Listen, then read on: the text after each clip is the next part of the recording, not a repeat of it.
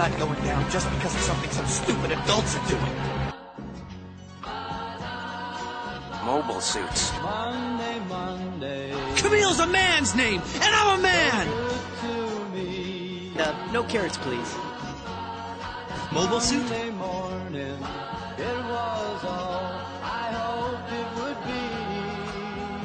Roger that. Mobile suit. Monday morning, Mobile suit. Monday morning couldn't guarantee. Humanity did not change. Although all enemies were defeated, Earth did not change one bit. Be here with me. The commander! He's lost it! Every other day, every other day, every other day of the week is fine.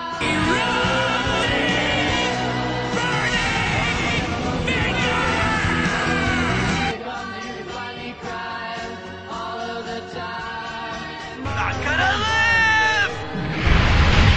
And I'll marry Ina! Mobile suits. Monday morning. You're a soldier here, aren't you? If you want to be more than just a grunt, you better learn to see the whole picture. Yes, sir. Monday morning. I'm the enemy, you idiot! Morning couldn't guarantee. Miss Matilda!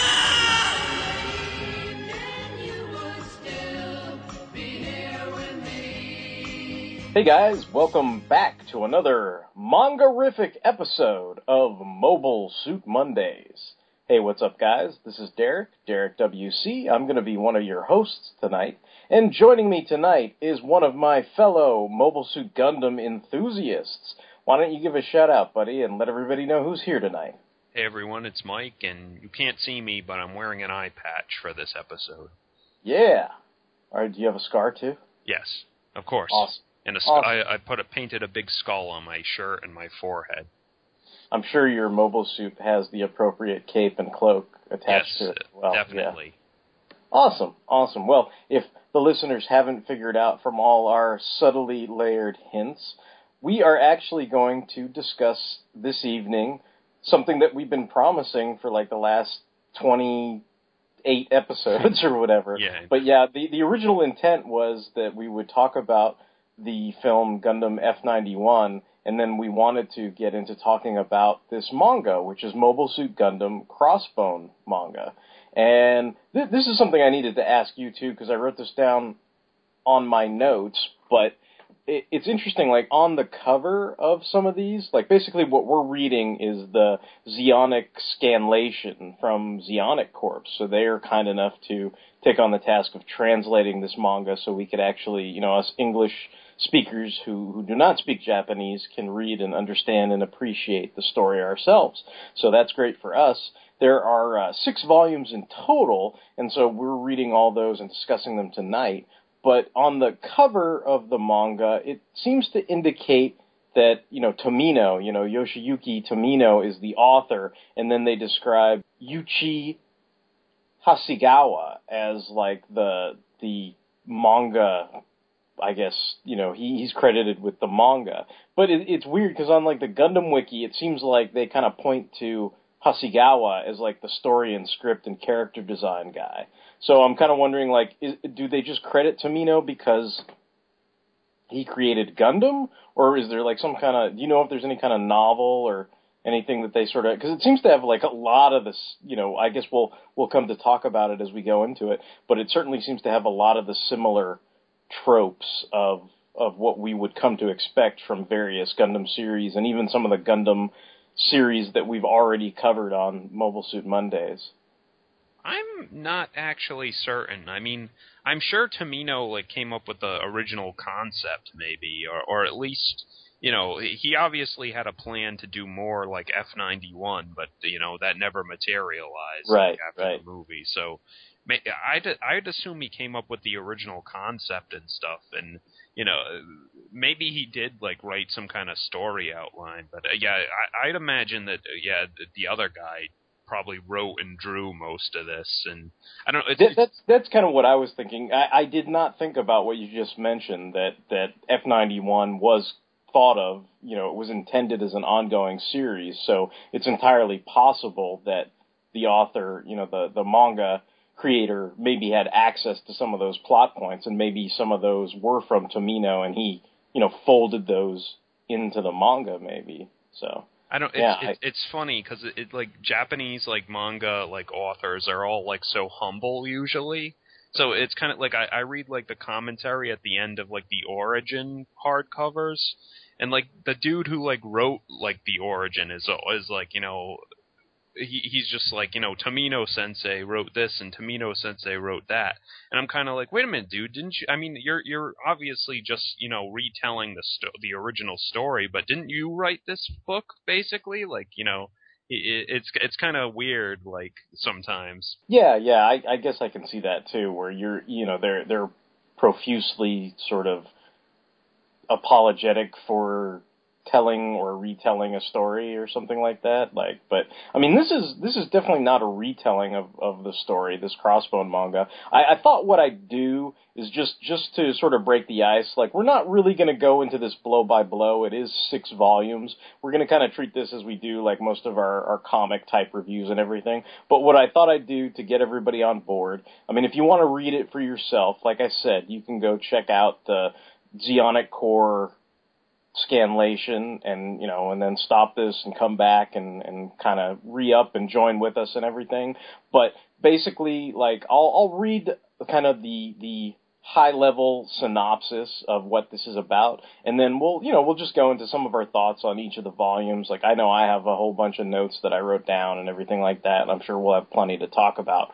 But basically, the high-level synopsis is, after the Cosmo-Babylonian Wars, Cosmo-Babylonia collapses from civil conflicts after Cecily Fairchild denounces the nation's aristocratic ideals. However, new threats to peace begin to surface in the Universal Century, when it is discovered the Jupiter Empire is conspiring to invade and conquer the Earth sphere. After staging her death to avoid attention from the Jupiter Empire, Cecily takes on her original name of Bera Rona, and reestablishes the Crossbone Vanguard, garnering public support in her war against the ruthless Jupiter Empire. The remnants of the Crossbone Vanguard wage a secret war against Jupiter Empire, which seeks to subject all humanity to the same totalitarian rule as the Jupiter fleet's own people.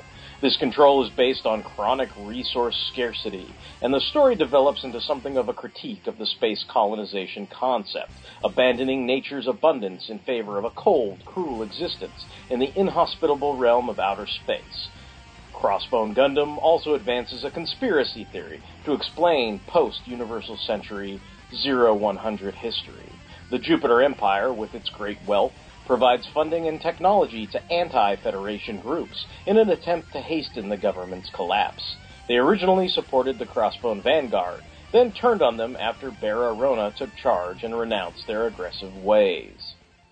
So that's just kind of a brief, high-level synopsis of what Crossbone Gundam manga is all about, and that was kind of ripped from the pages of the Gundam Wiki. So I just kind of wanted to give people a high-level overview of sort of what it's about before we get into all the specifics and everything. But, I mean, this is basically a sequel to Gundam F91.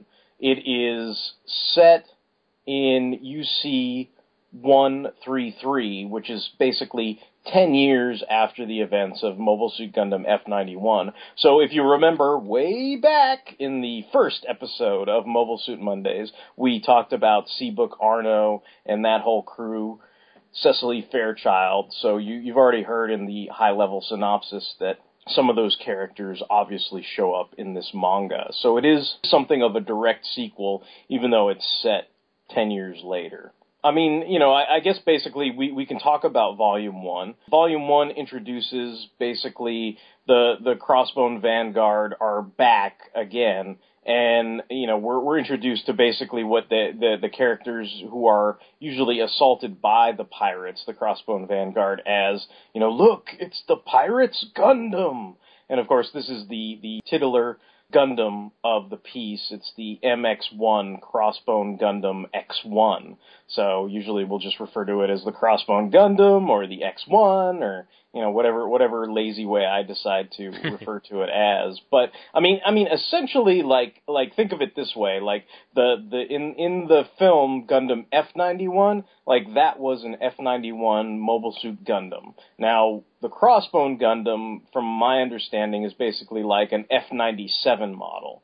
So that kind of gives you the scope of, basically, yeah, it's 10 years later, it's a much later model, so obviously there are cooler, more awesome things about it. I'm not much of a mobile suit guy. I mean, I can appreciate things that are cool when they come into the story and everything, but, I mean, as far as, like, we've discussed this before, like, I don't always focus on all the mobile suit kind of stuff. Like, do you want to talk about the Crossbone Gundam? Because I know it's like this I think I knew about the Crossbone Gundam before I ever read this manga. Like, maybe it was in those New Type magazines or the kind of Bibles to Gundam that they released and everything. So, and I just got the vibe, like, it has this, like, Boba Fett aura surrounding it, because everybody's like, oh yeah, Crossbone Gundam, it's awesome. I mean, I guess, what's not to like? It's a Gundam with a big pirate symbol on it. I mean, it's obviously, it's pretty awesome, but do you want to say anything about the Crossbone Gundam, just the mobile suit in general, like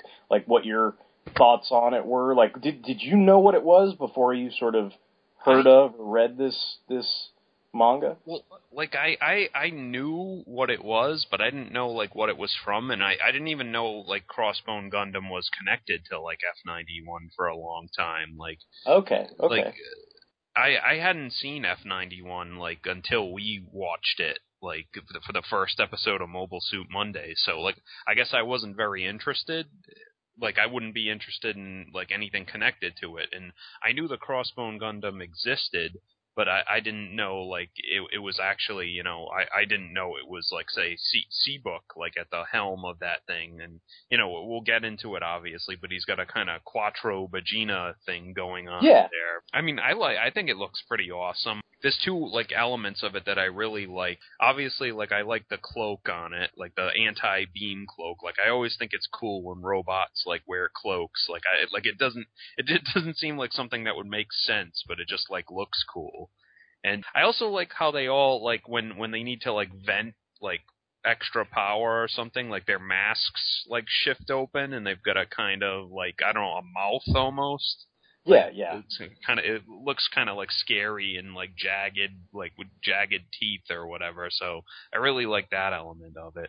And, yeah, it just has a ton of, like, unexpected weapons, like, in different places. Like, it has, like, knives that come out of the bottom of its feet.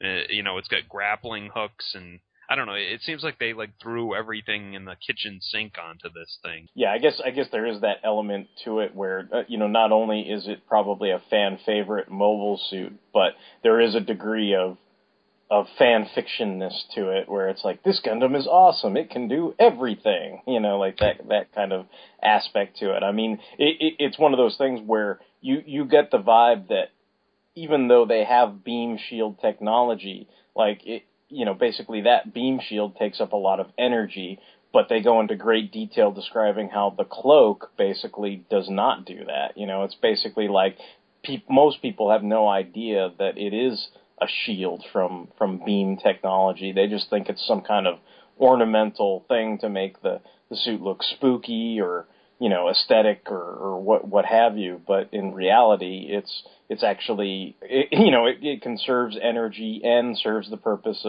of shielding him from any kind of beam weapons fire. So in that respect, you're like, oh yeah, this is pretty, this is pretty sweet. Like Seabook or I should say, what's his name, Kinkado, it says at one point, like, it can take, like, 5 beam shots before it dissolves. So, like, I think he tells, like, Tobia at one point, like, so don't get hit, like, too often or whatever. But yeah, it's not like a failsafe. It's not like Captain America's shield where the cloak is going to protect them forever, but it can take a few hits for you when you're in the middle of the battle, and sometimes that can make all the difference. So since you already brought him up, we should talk about Tobia Anarax, who is basically the new young protagonist that we're introduced to. And I mean, when the manga starts, I mean, basically in this first volume, we're introduced to him as an exchange student, and he's going to be sent over to Jupiter to hang out with the Jovians and everything. And that's, I mean, he is basically, for all intents and purposes, the main character and everything. And I mean, you know, my note for it is it's kind of hilarious because, of course, shenanigans entail. He's not going to remain a student forever and everything. And, you know, basically, at some point, he just decides, like, oh, you know what? You know, I quoted it because I'm like, oh, this is such the typical Gundam. Like, he's like, hold on there, sir, I can fight. I've got a license for manufacturing mobile suits. You know, so it's this kind of, you know, this traditional trope of Gundam where, you know, some chaos ensues and usually a young teenage protagonist is thrust into being a pilot. And in this case, I mean, they don't even try to hide the issue. He's just like, no, I'm getting into that suit and I'm going to pilot it now. And that's basically just how it's going to be. I guess another thing we should talk about is, you know, in the middle of that chaos and everything, there is another black F-97, which is basically the MX2 Crossbone Gundam X2. So if the X1 is super badass and highly regarded, this is like the even more badass, you know, it's got more badassery because it's all black and it's like super cool and everything like that. So they've got that mobile suit as well. So the pirates basically have two Crossbone Gundams. And basically, in this sense, like, it's interesting because they start out at odds, you know, like in this first volume, Tobia is basically fighting against the character who you may or may not realize at the time might be familiar to you, because we've already talked about this, you know, kind of got it out of the way. But I don't know that it's so much a secret. It is very much like what you described as it's the trope, you know, it's the Zeta Gundam trope of the Quattro Vagina, and everybody knows that Quattro Vagina is Char Aznavour, just like, you know, everybody knows Kinkaido is Seabook Arno. You know, I mean, it's not like they go to great lengths to hide it from. It's like he wears a paper bag over his head wherever he goes or something. No, it's like that scene in like the Tick comics where they're making fun of Superman and Clark Kent and his glasses fall off, and then he does the thing where he makes the glasses with his hands and turns his hands backwards, and he's like, don't look at my face, you know, like, I mean, that's kind of what it feels like, where it's like, look, you know, and then of course, you know, speaking of tropes, like we have to talk about this, because I think that was the first thing I told you when I think I said you should check this out and read it, because I was like, this is so much like Gundam Seed and Gundam Seed Destiny, like, it's not even funny. Yeah. because like, basically, like you get the first hint of this, because otherwise we wouldn't have a main character, because, you know, the Crossbone Gundam X1 is clearly superior to this, I guess what they call the Bataris, which is like it's kind of like the Zaku of, I guess, Jupiter, I guess we'd say. And like, that's what Tobia goes out in to fight, basically. He's going to fight off these pirates in this, you know, ensuing chaos and everything. And of course, like, you know, it's Kinkaido, but it's Seabook, you know, and he makes short work of the Bataras. But before he's going to deliver, like, the final blow, it's the typical kind of Kira Yamato, I'll destroy the mobile suit, but I'll let all these pilots eject, and I won't take their lives. You know, I'm humane in that sense, or you know, quote unquote humane, as we'll see as the story progresses. I mean, they have some interesting twists and turns that I think were never dealt with in Gundam Seed Destiny. Yeah, or, you know. I do recall you telling me that, like, Seabook and, like, Bara are basically, like, the proto, like, Kira and Lacus, basically. Yeah, I mean, it does feel that way. Like, Bara Rona is basically the captain of the, what do they call it? It's I wrote it down, but I'm not looking at it. The Mother Vanguard? Or Yeah, she's the captain of the Mother Vanguard, which is basically the flagship of the Crossbone Vanguard. And, you know, in the synopsis, basically, they go into it, but she restarts the Crossbone Vanguard, not out of some sense of that she wants to bring back the aristocracy, you know, because she spent her whole life fighting against it, but she uses her name value as a way to basically bring a resistance together against what they know to be the evil of the Jupiter Empire. So in order to get that fighting force at her side, you know, she's willing to use any kind of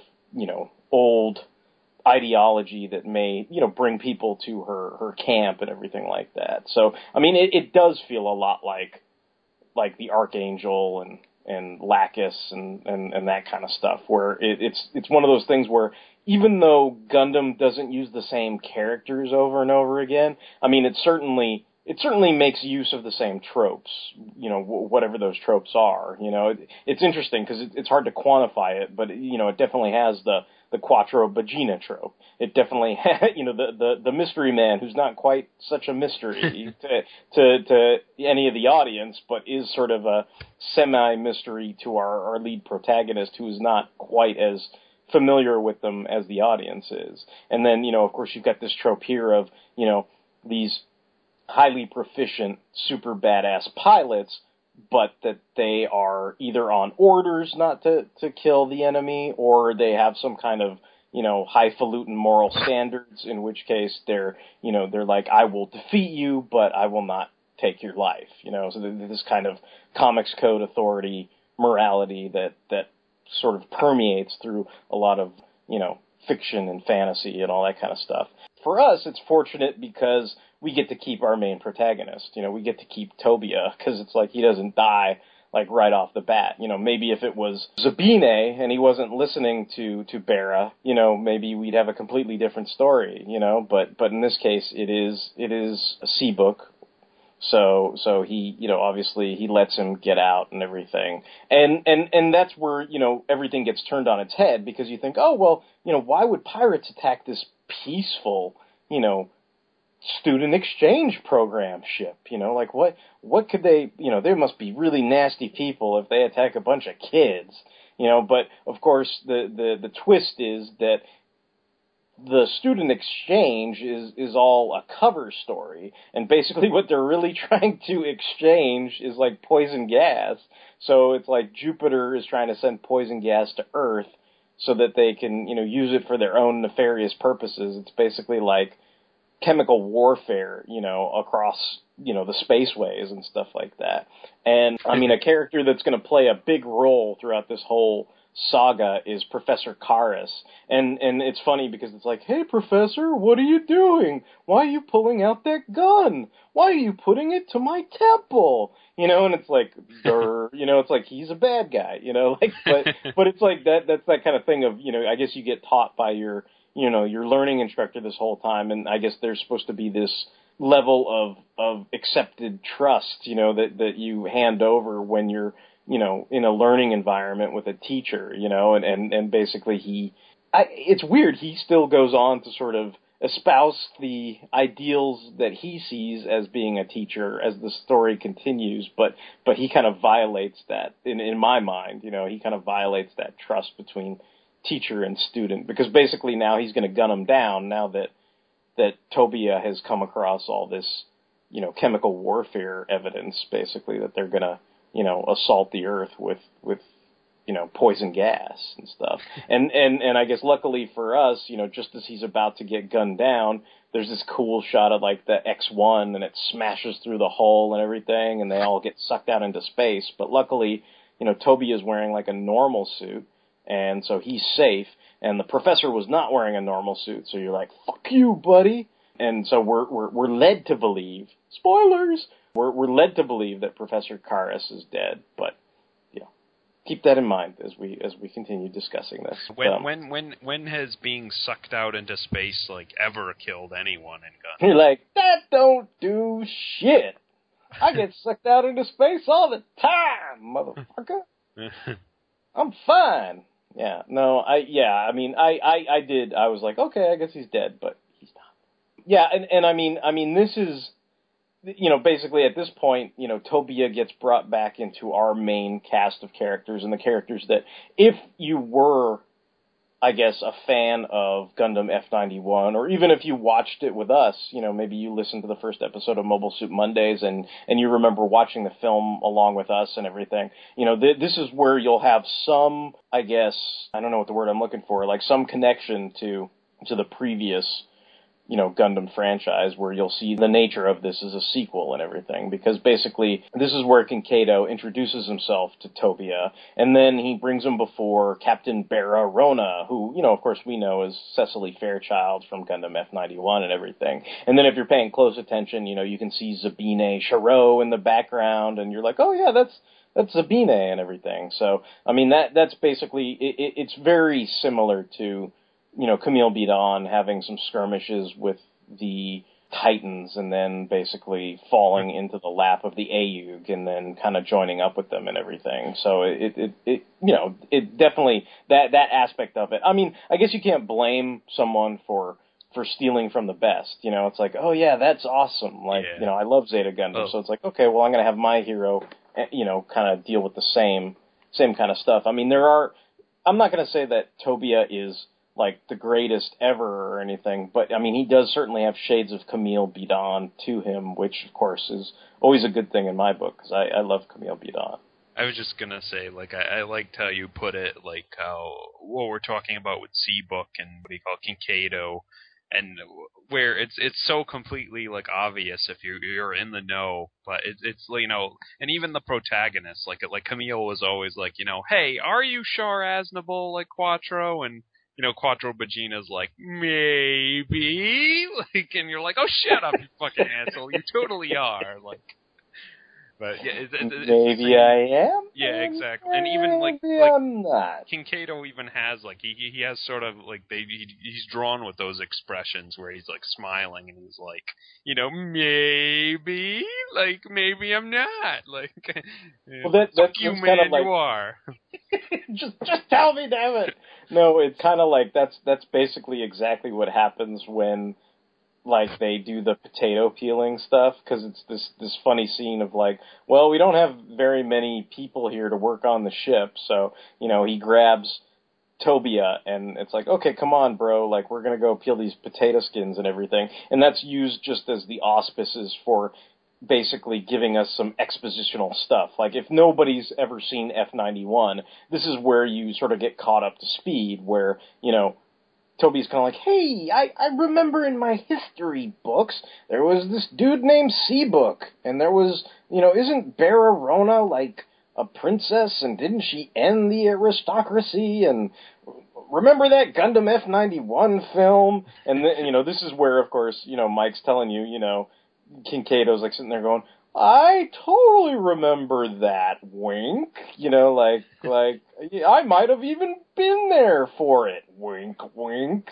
so that's kind of like, I mean, basically, like, that's where he kind of tells him, he's like, well, C-Book and Cecily eventually died, quote unquote, but, of course, my note is, like the X-Men in the Australian outback, they got better, and they're on the down low now. It's like they don't want too many people to know that they actually survived and everything. Yeah, I mean, some of the other stuff that happens is there's this big chaos because we're introduced to some characters that are going to play a big role later on in the series.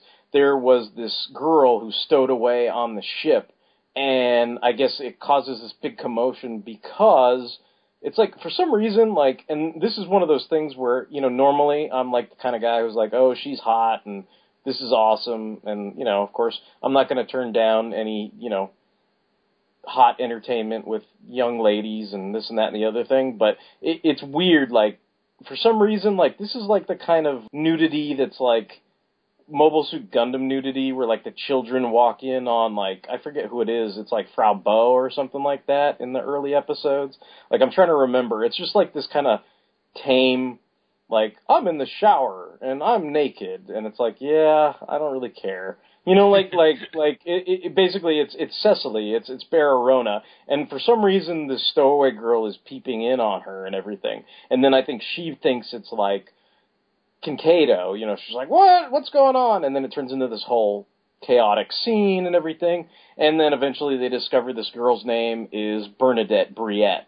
And so she's going to go on to play a pretty large role later on in this series. But for now, it's basically like, oh, it's the stowaway girl, and I believe Tobia remembers her because he tried to help her out during the original chaos where the pirate ship was attacking and everything, and she was also a stowaway on that ship as well. So we don't know too much about her, but since Tobia sort of vouches for her, Cecily or Bararona, the captain of the ship basically is like, all right, well, you vouch for her, like, you're responsible for her. So you look after her and everything like that. I know we talked about the Black X2, the super cool Black X2 and everything, and, there's the scene where, X1 and X2 launch and everything, and by this point, it's pretty definitive, in case you hadn't picked up on it, that Zabine is the pilot of the Black X2 and everything. And he's kind of more like me. I mean, as far as his personal beliefs go, like, he's kind of annoyed with Bararona, because it's kind of like her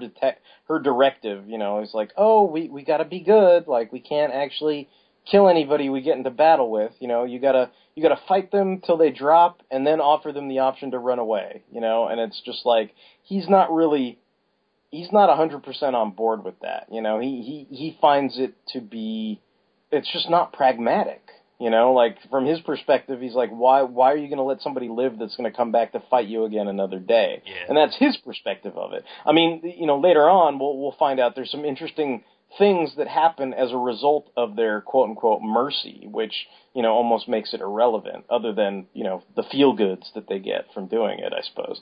But here, again, we're sort of seeing those parallels with Kira Yamato and Lacus Klein. And I was going to ask you, like, do you think there's anybody in Seed Destiny, like, I mean, he's not really like the Atherin of the group. Like, I mean, his story kind of dovetails into a totally different direction, I think. But, I mean, is there anybody he reminds you of in terms of Seed? Because I know in F91 he was kind of, I mean, I don't know, he was a little bit like a Char clone in a way, but not really. You know what I mean? So it's like, okay, he's the cool, low-key eye patch guy who's supposed to be a really great mobile suit pilot and believes in the aristocracy and basically is, he's supposed to be the guy who waits on Bararona hand and foot. And then you also kind of know, as we discussed on the F91 show, like, he kind of has a thing for her. He was the guy, with the flowers and all that other crap and stuff like that. So, I mean, there's that aspect to it too, which is very subtle. I mean, they don't hit you over the head with it, but it's definitely there. I don't know if I have a what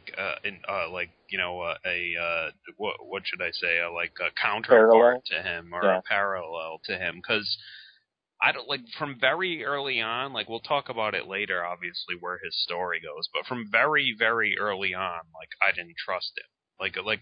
At first, it seems like it would be set up sort of like the beginning of Zeta, where you're like, oh, like, Quattro's, like, sort of a quote-unquote good guy now, and, like, you get on, like, very, very quickly, like, he bonds with Camille, and, like, I was like, okay, well, I trust Char now, like, he's cool, but Zabine, like, I don't know, like, that I think there's that moment early on where, like, he kind of asks, like, Kinkado, like, oh, you still don't trust me, do you?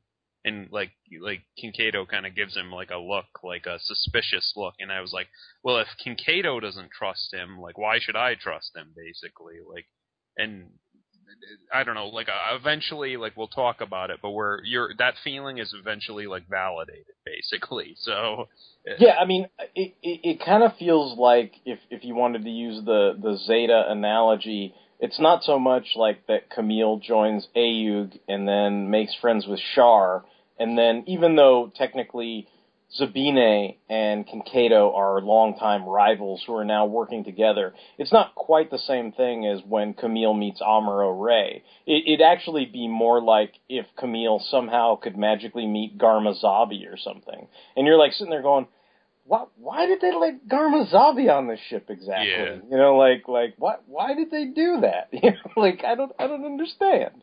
Is that a good idea? Like, I'm not sure, but, I mean, you sort of understand it from the perspective that, they have that non-killing directive, and of course, you would think that would extend to sort of a strong forgiveness package, So it's like they kind of let him hang out and serve, the captain and everything, just like he used to, I suppose. And I guess that's part of the package that came with using the Crossbone Vanguard name. You know, he kind of probably helps with that as well. Like, there's probably some kind of political benefit to having him support her claim and all that kind of stuff. The other thing I wanted to talk about that I thought reminded me a great deal of Seed is, like, one of my favorite scenes in Gundam Seed is, you know, after Kira Yamato's been gone from the Archangel for a really long time, and then you get to, like, the halfway point in the series, and there's this big battle on Earth, and they're at the docks and everything, and I don't remember all the details, but the main important crux to the scene is the bridge is about to be decimated. There's this enemy mobile suit. It comes up right in front of the bridge. The gun is pointing at all these characters that you've been following, that you quote unquote know and love, or whatever, you know, however you want to put it, that you've been following for the course of these adventures. And you're like, oh crap, this guy's just gonna blow them all away. And of course, Kira Yamato, you know, they pull out the Invoke theme song, and this badass beam comes down and blows away the guy's gun, and then he swoops down and, you know, totally bangs the guy out of the way and everything. Still, you know, in keeping with the whole non-killing thing, but being a complete badass, and basically drives off, you know, all these attackers from his, you know, his friends and family, ostensibly. So there's this really cool scene like that. And I mean, it's not quite as emotionally charged, but there is this very cool moment where you see there's this basically, you know, there's this missile that's headed towards the Mother Vanguard, which, you know, is the mothership of the Crossbone Vanguard, and basically, at, you know, the X-1, you know, blasts the missile and stops it from destroying the mothership, you know, and I thought that was like, I thought it was a super cool scene, but I'm not sure what your take on that was. Yeah, I thought that was pretty, like, badass, where he was, like, you know, he's, like, the ship and him kind of work together, where Barrow's like, you know, put the shield up as soon as he fires, yeah, so, like, you know, we won't get hit by the explosion of the missile when he shoots it down, and, yeah, it was pretty cool, he, like, sharpshooted it out. I think there's some aspect where the supporting cast in this seems a lot more capable.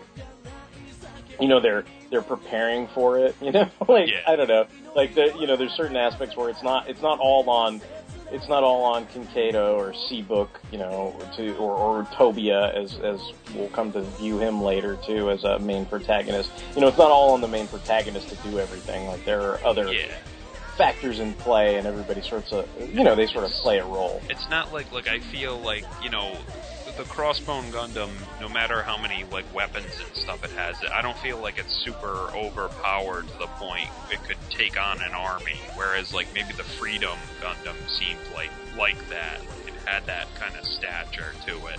Yeah, I see what you're saying. Like, there is a sense that this is still Universe Century. Like, there, as much as there can be some awesome, super cool things that go down and very cool feats as far as pilots and new types and all that stuff goes, it's not so outrageous that, you know, I mean, you know, we're still in a world where, you know, Char taking out 4 ships is like a huge deal, as opposed to, you know, I don't know, Char, like, destroying an entire fleet or something, you know, or you know. Kinkado doesn't have any easy targeting system that just, like, pops up and goes beep, beep, beep, beep, beep, beep, you know, and it's bam! Like the kill everybody button who's not my friend, Or as the fan base or, likes to call, or disable everyone who's not my friend. As the fan base likes to call, like, Freedom's, like, full burst attack, the gay spam, like. But. Awesome. Yeah, I mean, you know, they get more into, like, the Crossbone Vanguard's main mission, their main priority, and what they intend to do is basically take out the leader of the Jupiter Empire. And this is a fellow that goes by the name Crux Doggety. And hopefully, I don't know, I didn't try to make it sound French or anything, but that's basically what, you know, that's the main mastermind behind all the machinations of the Jupiter Empire. Now, this character, I was describing him like Luke Skywalker in the Bacta tank, like, because he's this frail old man who's kind of balding but with really long hair, but he's always behind this watery tank, and he's got all these tubes running into him and everything like that. And so yeah, it felt like he was like Luke in the Bacta tank, and then there is this weird sense of ominousness to him. Like I would kind of put it as like, and these examples may or may not be lost on our audience, but it was like the guild navigators in Dune, like when they come out and they're in these glass encasements, and you can sort of see there's somebody back there in the smoke, you know, and then when they move forward, they're all kind of creepy looking and everything, and there is that aspect to the character where, you know, it's like he comes out into the forefront of his Bacta tank. He is creepy. very often like drawn and like shaded very like ominously, and like yeah. Like, I mean, there's no doubt that he's like the big bad. You know, like I mean, it's clear from the artistic choices and everything. There was also this is totally random, and you won't get this at all, but there was also this episode of Torchwood, and like it was all about like, you know, basically it was a mini series that was basically like supposed to be like this thing about, you know, ethical, moral dilemmas and stuff like that, and how, you know, a long time ago in the 50s, like the lead character gave up, like, I forget what it was, like 10 or 12 kids to this alien race so that they wouldn't destroy the Earth, but then they come back, and it's like they couldn't understand them, and kind of like the Space Guild navigators, and kind of like this, you know, Crux Dougherty and the Bacta tank and everything, there are these like creepy ass aliens in there, and basically they want to, like, I don't know, it's such a weird show, Torchwood. But anyway, it's like they want to, basically, that like little kids are like their crack cocaine or something, and they basically, that's what they use them for, and like they like live off them and everything, and like when you finally see they're like, you know, snorting this little kid or whatever, you're just like, holy crap. And then it's like, well, what are their demands this time? It's like, well, we want like 2/3 of the world's children or whatever, and, you know, everybody's like, fuck that shit, like, what?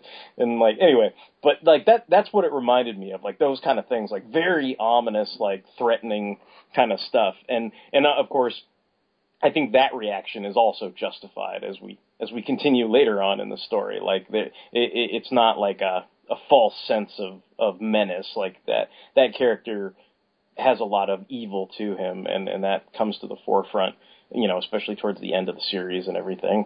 You know, in the background of this story, you know, Tobia basically, you know, he's doing his Jedi Knight training, I guess, you know, and, you know, life goes on, you know, it's like, you know, there's this weird aspect where, you know, he's kind of got a crush on Bernadette, and Bernadette kind of has a crush on Kinkaido, and he's a little jealous and all that kind of stuff. And, you know, they like we talked about before, they kind of go into the beam absorption cape that was created for the X-1. And this is where we get into the whole Zabine Kinkaido / Seabook rivalry and everything. You know, I just wanted to make a quick joke. Like I was laughing at that scene where, like, you know, Bernadette, like, you know, like is like, here's your juice, Kinkaido, and like, you know, he's like, thanks, princess, and then like Toby is like, Kinkaido, are you a pedophile? Like, and like the way they translated it was he's like, I'm not going to answer that, and like I'm sure the context was, you know, like I'm not going to dignify that with a response, but like the way, like I told you, like I was like taking like all his like bullshit about him being Siba Carno. Like I was kind of like he was like, maybe, like I'm not gonna tell you, like no, it's like I'm not gonna answer that, wink, and then it's like ding, and like his teeth get all sparkly. Like, no, he's clearly not. He's clearly, you know, he's in love with the captain, and that's made pretty clear throughout the course of the series. But yeah, there is something sort of lost in translation in that scene. Like, I guess it's supposed to be funny, but, you know, I guess when you're talking about like pedophilia, you start to get like, oh wait, they're making light of it, and, you know, but not really. Like, I think it's just like the idea that, you know, the kid's kind of like, what's up, dude? Like, you liking my girl? Because that's my girl, you know, like, so that's kind of what, you know, and to Kinkaido, it's like not even, you know, that it's nothing he ever considered anyway, so. Oh, just getting back to what I was talking about with Zabine, like, Kinkato describes their relationship as, well, we're allies now, but we're forever rivals, and again, that basically echoes the whole, Char and Amuro in Zeta when they, Camille kind of sees the two of them interact and everything like that. I mean, it even goes so far as to the idea that, Kinkato doesn't even trust Zabine alone on the Mother Vanguard, because there's this point where Kinkato is going to launch in the X1 on a mission and everything, and then he turns to Tobia, and it's kind of like, well, and Tobia's like, I've never launched in, the Gundam before, and he's like, you want to? And he's kind of like, I can, and then that's kind of how they pull the wool over Zabine's eyes, because Zabine's kind of like, basically, kind of clasping his hands together, doing the whole moo-ha-ha-ha, like he has left the ship and now I am free to do what I will, moo-ha-ha-ha. And he's like, what are you laughing about, dude? And he's like, Kinkato! Why are you not on that ship? And it's like, because I know you're going to fucking pull some stupid shit, dude, and I let Tobia go. And it's like, what? Zabine, are you planning to take over? And Zabine's like, maybe. Maybe? Are you going to try and stop me, Kinkato? Maybe. Yeah, it's all very, everybody's playing their cards close to their chests, I guess, in this and stuff. In that battle, it's pretty awesome because Tobia is, again, kind of bringing himself to the forefront as a main protagonist and showing off his, it's either, he's a lucky ass fuck or, he's a new type, but like basically that's kind of the general gist of what goes on in that battle. There's this huge mobile armor called the Gangrijo, and it basically like, Tobia's solution to it is to, charge the mobile armor and everything. And, for all intents and purposes, you'd think like, oh wow, like he's probably going to get killed doing like this kamikaze thing and everything. But luckily, I guess what happens is at that point, Seabook comes out in another core fighter, and it's like him and Tobia swap seats, or I guess, I don't know if that's the right way to put it, but they sort of do a core fighter swap on the X1, and then Seabook can finish owning the Gan Grigio and everything like that. So that's, it's like the first instance, it's like, oh, he fought Kinkato in the opening of the manga, and now he's going out in the Gundam doing like his own deal, and he's, basically anybody else would be dead by that point, but he's still alive and kicking and doing his thing and stuff like that. I guess you gotta like chalk it up to like, he's a new type, so that's why, it seems like, they're in the middle of this really serious attack, and Kinkato's like, here you go, kid, like, try my Gundam, like, but I guess, it's the protagonist thing where it's like, he's a new type, so he's gonna survive, whatever. Yeah, well, he's got the biggest main characteritis out of anybody, so there's lots of cool, he gets to do lots of cool things, which, I don't have a problem with main characteritis that much. I mean, Tobia eventually, I think, it's that thing, you sort of have to get over the trope. If you're the type of person who watches Gundam and goes, I can't believe these little kids can do all this cool shit, this is dumb, like, you're never really going to get into the series, like, you just kind of have to accept that it's face value, new types are equated to Jedi Knights, or, whatever, awesome fictional kind of gurus you can come up with, but, you just kind of have to take that at face value, and he's going through some of the, the pangs of being with the Crossbone Vanguard, and of course he comes out unscathed and goes on to, basically whatever doesn't kill you makes you stronger, and he continues to go on in the rest of the manga and get stronger and everything. I mean, their main objective at this point, again, is to infiltrate the Jupiter Empire. It's kind of this, I thought it was a pretty clever plan. I mean, they infiltrate the Jupiter Empire by having Tobia pose as, who he is, an exchange student, but they have him pose as an exchange student on the run, and Zabine and a bunch of the other Crossbone Vanguard ships are chasing after him, and then they shoot him down, and, of course, being the experts they are at, like, totally destroying a suit but not killing the people inside, it's Tobia And then, basically another, he's like, I've got a Jovian citizen with me, like, you guys gotta take me inside. And this part I thought was interesting because they go into how this whole plan was hatched in flashback and everything. But I mean, it's basically successful because you've got Kinkaido, all bandaged up like he's this Jovian citizen. And then we're introduced to, I guess I'd say it's the Ramba Ral of the manga. It's a character named Barnes Gemsback, who they call Burns in this translation. But I'm probably going to go back and forth and be like, Barnes Burns or whatever. But, Barnes Burns basically is this kind of, big, gruff, bearded, he's Riker, on the Next Generation. But he's part of the Jupiter Empire, and, he seems like a pretty stand-up guy, like, it's basically like he's fighting for the Jupiter Empire, he's a good soldier, it's just ever since his son died, he kind of, basically is like, I'm gonna stop wearing my space helmet, because I kind of want to die, like that kind of thing. And he's the guy, and his unit is the guy that, quote-unquote, saves Tobia and this Jovian citizen who is actually Kinkaido in disguise. And the way they set up they set it up in the flashback, because I guess, one thing we didn't talk about was Professor Karis had this numeric symbol on his hand, and I guess the understanding is that everybody in the Jupiter Empire is numerically designated, like some kind of weird, Holocaust tattoo or something, but I guess they take some pride in their designation or whatever, and so it's like the only way to fake getting on that station and pretending he's a member of the Jupiter Empire is he's got to have his own little numeric symbol, Kinkaido. And this is where, I guess, the trouble in paradise begins with my name is Superman, and I do not kill, except for on Tuesdays, and when I, throw people back to the dawn of time, and they explode, or whatever. It's like, it was the dawn of time that killed them, not me. Yeah, and not I. This is where the trouble in paradise happens, because basically you're like, well, where did he get that numerical code from? And basically in the flashback you find out, oh, well, there's this dead Jovian soldier, and that's where the number tag from the hand comes from.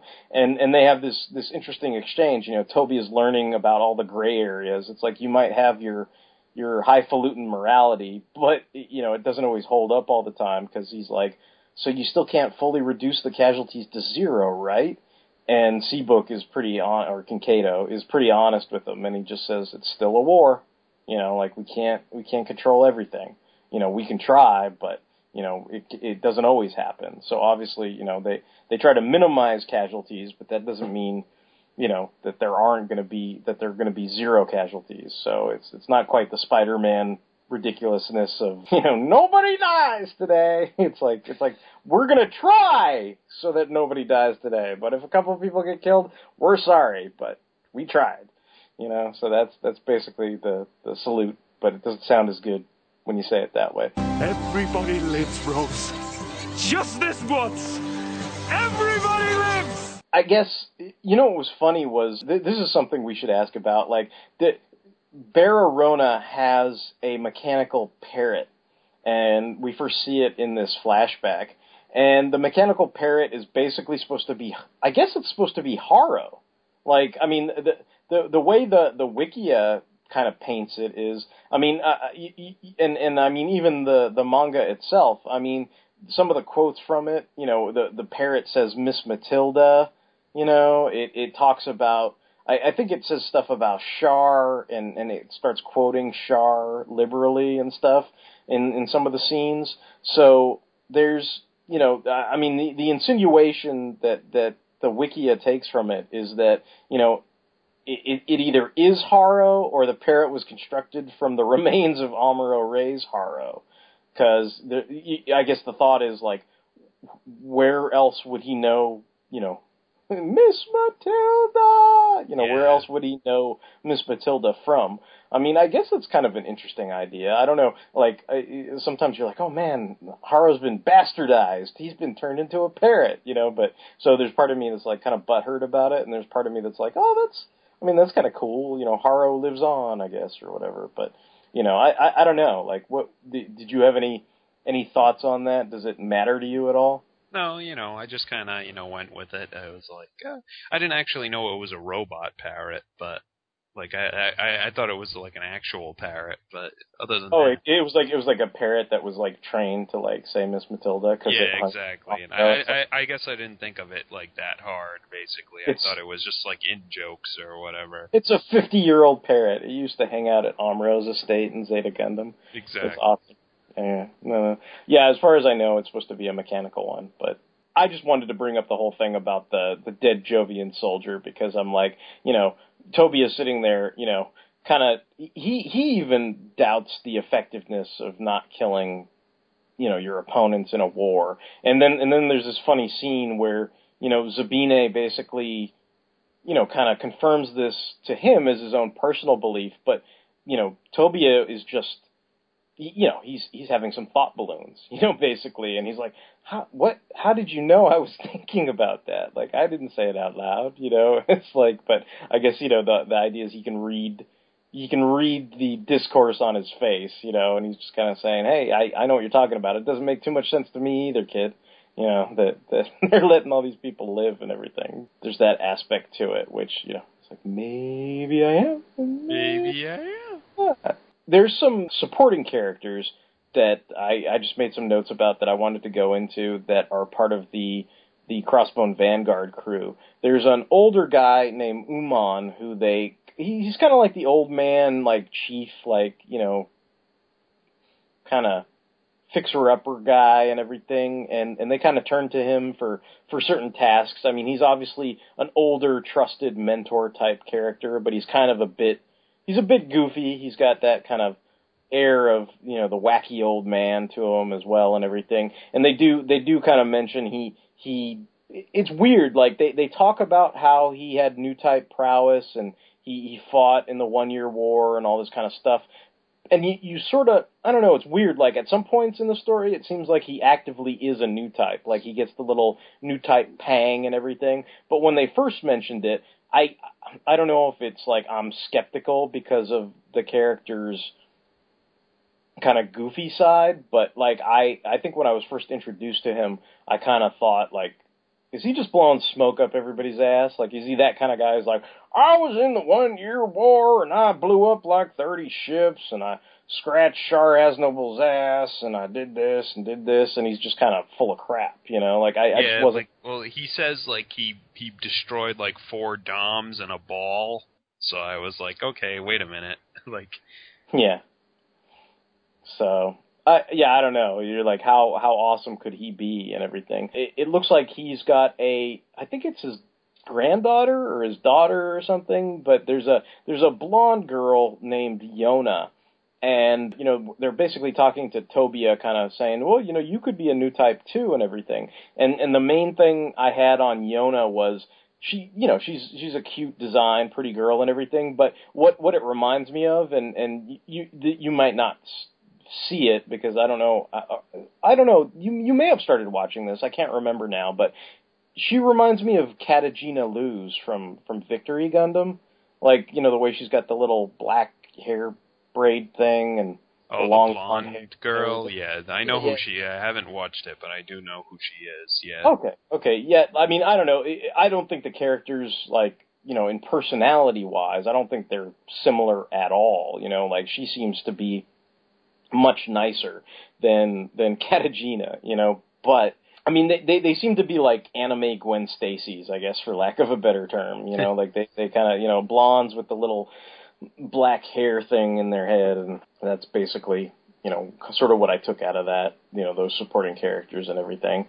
When they infiltrate, one of the things I wanted to bring up, and this is probably like the last part of Volume 1 before we move on to Volume 2, but for me, there was this interesting section where, they're infiltrating and everything. And for me, I mean, it's that dichotomy of, I think in today's day and age, there are people that, we've talked about this before, I think, on the podcast, where people, they either work with, their minds, or they think with their minds or they think with their heart, and sometimes those need to be mutually exclusive, you know, and there's this point where Tobia basically, his emotions get the better of him, and you know, because he cares, you know, because he's a good kid, you know, it's like he basically sees this little girl who needs water, and even after he gives it to her, he almost gives this, you know, basically fuel tank of water to her without giving. And it's fine that he's a compassionate kid, but it's like for the Jupiter Empire, it's like water is this extremely rare commodity, and nobody would just give it away without looking extremely suspect. So, like, basically, Kato has to, like, turn around and be like, "Are you mad? Like, you are my subordinate, and I will slap you and beat you because, you know, you're giving away this precious resource."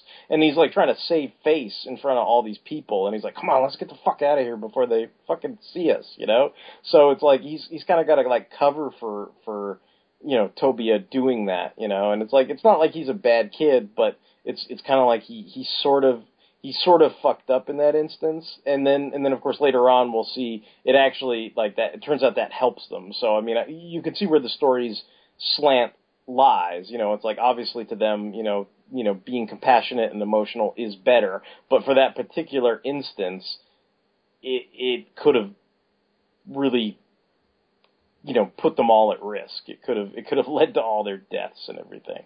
So. Yeah, I thought that was kind of a nice little touch, basically, where that kind of, idealistic thinking could get them killed at that point, or, you know, give the game away. Yeah, I mean, basically Volume 1 ends with them, they enter into this community there, you know, as they're sort of running away from that situation, that skirmish, and I guess I just wrote it up as it's an anti-grav community, because I guess you know, I guess in the Jupiter Empire, nobody is sort of set with the preconceived notions of Earth's gravity, that they have to be, you know, working from top to bottom, bottom to top, or whatever, like those kind of perceptions and everything. So when they step into this community, it's weird to them because they're like, whoa, like, wait, there's people up on the ceiling and there's people up on the side of the wall, and like there's some people with houses up over there in the corner, and they're all kind of like tripped out and everything. And in the midst of all that, it's like these kind of, I guess, Terminator hunter drones kind of discover them and everything, and they're like, oh crap, I think they're on to us, you know, like, because I think, you know, as much as Kinkato tried to play it off, like, I think there were certainly people in that group that are like, hey, we better call in on those guys, because they seem funny. Yep. I had nothing to add.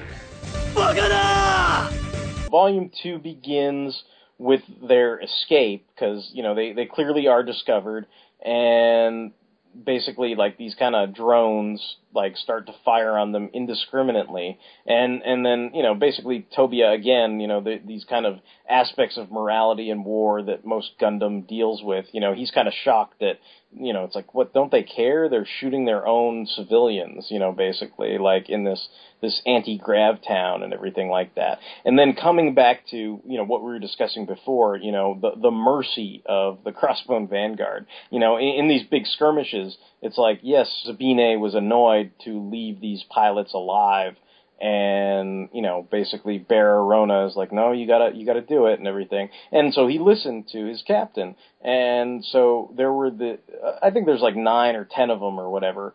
And so when they were all left alive, you know, I guess the solution is they're like, well, we're going to shoot you guys into space, and more than likely you'll get picked up by your people and everything, but we're not going to kill you. You know, we're just going to excise you from our ship and everything like that. Which, you know, you start to question, like, you know, well, he could, you know, these guys could run out of oxygen before that happens, so you could conceivably still be killing them, you know, but I guess, you know, they sort of, you know, have this whole, you know, pat themselves on the back, like, oh yeah, we had it all planned, and they were going to get picked up by their people, and we can feel good about ourselves because we did not, you know, kill anyone, you know, in the midst of our goals and all that kind of stuff. And to them, I guess they think it's going to forge this bond, you know, between the people of the Jupiter Empire, like, oh, if we show them mercy, like, you know, they'll go back and spread that to their people, and they'll see we're not such bad people, and maybe all the people in the Jupiter Empire that are not of the same ideals and notions as their evil, corrupted government, that they will, maybe stand up with us instead of fight against us. Like that's the idealistic notion of why they do what they do. But sort of in a bitter irony, Tobia's listening to all this, radio broadcasting as they're being assaulted by these mobile drones and everything. And basically the captured pilots that the Crossbone Vanguard released and didn't kill, they were picked up and found in space, but the Jupiter Empire is just going to execute them. Like, because from their perspective, they abandoned their mobile suits, they failed in their duties, and probably the real reason why they're going to execute them is it's to negate this the subterfuge of their real plan. It's like they're not letting them live because they're so benevolent. They're letting them live to pass on the goodwill of the Crossbone Vanguard. And rather than have them do that, it's probably a lot safer to just kill them outright so that they don't spread any dissent into the Empire and the community and everything like that. And, there's this funny, like one of the things I wrote down is it's the whole, how can this be? And that's basically what Toby is like. He's wrestling with the whole. It's like, wait, let them live, but now you're going to kill them, and you're their people. Like, I don't get it.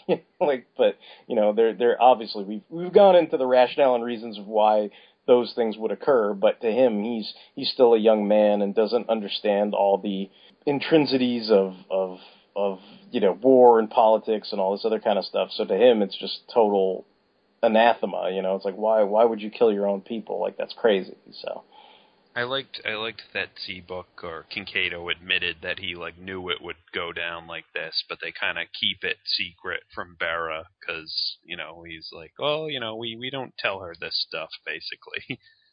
we don't want her to have the feel bads, even though we know it's kind of gonna end up like this.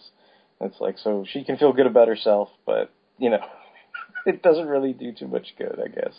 I don't know. I kind of thought that was a little funny. Yeah, I just like it because it's kind of like, even though he pretty much he subscribes to her ideals, but also he has a streak of realism, basically.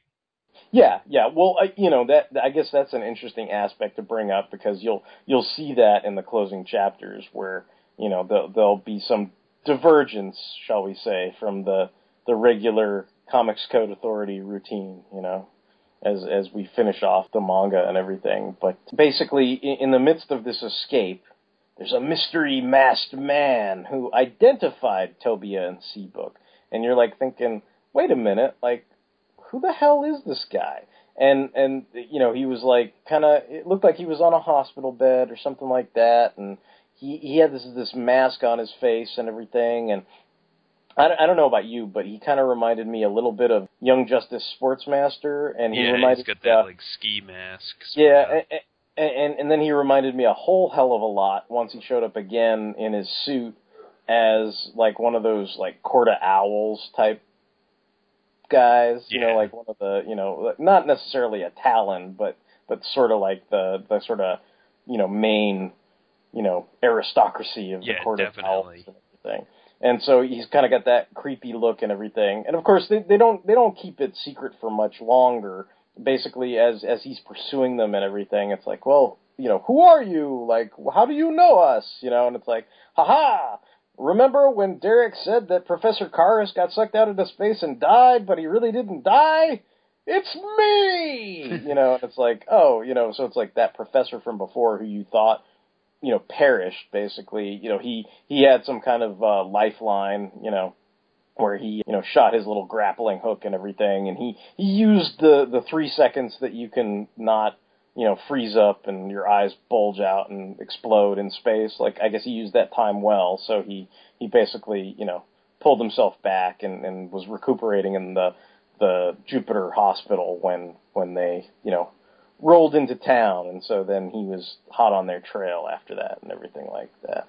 And then there's this odd moment where it's more set up for future plot lines and stories and everything. And I guess something that we didn't mention was that Bernadette, who is of course the little girl that Tobia has the he's sweet for, basically. Like, before they go on this perilous mission where they could die, she gives him, like, this little trinket, like, it's this kind of piece of jewelry, and basically it's like, bring this back to me, come home safe, this is for luck, like, whatever kind of excuse you want to give, and stuff like that. And when Professor Karras sees that, he clearly recognizes it, and is, like, totally like, what? How do you have that? Like, what is this? I don't know. What? And he's all freaked out by it and stuff. And so that's kind of a hint as to, a pretty major Gundam trope that's going to sort of rear its ugly head later on in the series or whatever. It's not really ugly, but it's one of those typical Gundam tropes that's going to show up later on, and this is the first major hint that we get about it and stuff. Like, what I mean, do you like Professor Karras to this point? Like, I know you said you weren't that bothered by the fact that he's still alive and stuff like that. Yeah, I mean, he's cool. He seems kind of, like, eccentric, I guess. I don't know, there is, I don't know, like, there's an element of, like, I don't know how to describe it, like, sordidness to him, I guess. Like, he seems like, I don't know, like, he's still, it seems like he's still attached to Tobia, but that doesn't stop him from trying to kill him. Yeah. There's a certain sense of skeeviness to him. It's like, if he can use kids to meet his own goals, he will, but if he has to bump off Tobia, then it's not like he loses much sleep over it. I mean, you do see that later on in the course of the manga, where there, obviously you'd think he has a great number of pupils, and that, it's kind of like that unwritten rule, you'd think a teacher would care about his pupils, but it's almost like the callousness of, well, if my pupils are stupid and they fail me, then they're not really my pupils and I don't care about their fate. Like, there's that kind of callous nature to his character as well. So after they escape from Professor Karras, basically we are given a callback to when Tobia gave that little girl water from before. And of course it turns out that paid off, because the little girl remembers his kindness and she brings her mother to basically help him and Kinkato escape in this secret passageway that leads to some mobile suits so that they can actually get off of the Jupiter Empire, like, moon base or wherever they are. And so at that point, we've got a skirmish between Lieutenant Barnes/Burns, and he's fighting with Tobia and Seabook. I guess this is the opportunity, they kind of talk through Lieutenant Burns, like, to be critical of, like, humanity's expansionist type nature, like the idea that they expand into space, but then, it's kind of like that notion of, oh, well, scientifically, it's like, what are you going to do on Jupiter? We can't breathe there. It's just a bunch of noxious gases to us. So it's kind of like, basically, they're saying, like, well, you basically have moved a large chunk of humanity out into a place where there are no natural resources, and things like air and water, like, I mean, they're basically taken for granted on Earth. Like, you're gonna have oxygen. You know what I mean? Like, most first world places, you're gonna have water, but in this case, it's not even a matter of, like, first and third world. It's like first and, I don't know, 100th world or, whatever. It's like, there is no fucking water on Jupiter. So it's like everything has to be man-made. So, I mean, I guess it's that opportunity. It's like in the middle of this, like, mobile suit fight, as Gundam is tended to do, across all the different series. There's lots of political espousing as they engage in battle, where that point is very clear that, there's a definite critique of humanity expanding into space and how that exactly works, and what you sort of abandon when you leave Earth, and, what people take for granted that, is not, things that people think are universal on one planet are not universal in the grander sense of the universe. You're not going to find water and air on Pluto. You know what I mean? Like, it's just not going to happen. Yeah. No, I do like that kind of tirade like Burns goes on when he's attacking like Tobia, where he's like he's like, we have to count the number of breaths we take, and he's not like he's being literal basically. Basically, at that point, the battle ends because the Crossbone Vanguard shows up and rescues our heroes, and then Barnes basically he is resolved to invade Earth with the Jupiter Empire. Like, even though he sort of, you can tell he has a soft spot for Tobia. Maybe he reminds him a little bit of his son who has passed away. He's not going to abandon his, what he thinks are his principles, and he basically resolves to fight on. And then when they all return to the ship, Tobia is kind of happy because he sees that Kinkado and Bera are sort of having a thing over there, like behind the corner and stuff like that. And he's kind of like, oh, good. Like, that means he's not this is where Tobia's like, he's not a pedophile after all. He doesn't have any competition for Bernadette, and so he's happy about that. And then this is something I wanted to ask you about, because this was another Haro Parrot quote. And I think it's a Char quote, because the Haro Parrot's like, is this the power of youth? Squawk! And then after that, the parrot's like, do you know Char has no bull? So like, I kind of thought, at the very least, the Haro Parrot was funny. I think, yeah. I'm pretty sure I'm not sure if it's the way it was translated when we originally watched it, but I think that's like a Zeta quote where it's like Camille, that when Camille yells at him or something and like decks him or whatever, and Char's like, I think that's like the infamous like Char sheds a tear like after Camille decks him or whatever scene. Okay. But, yeah. I hate you adults and your lies!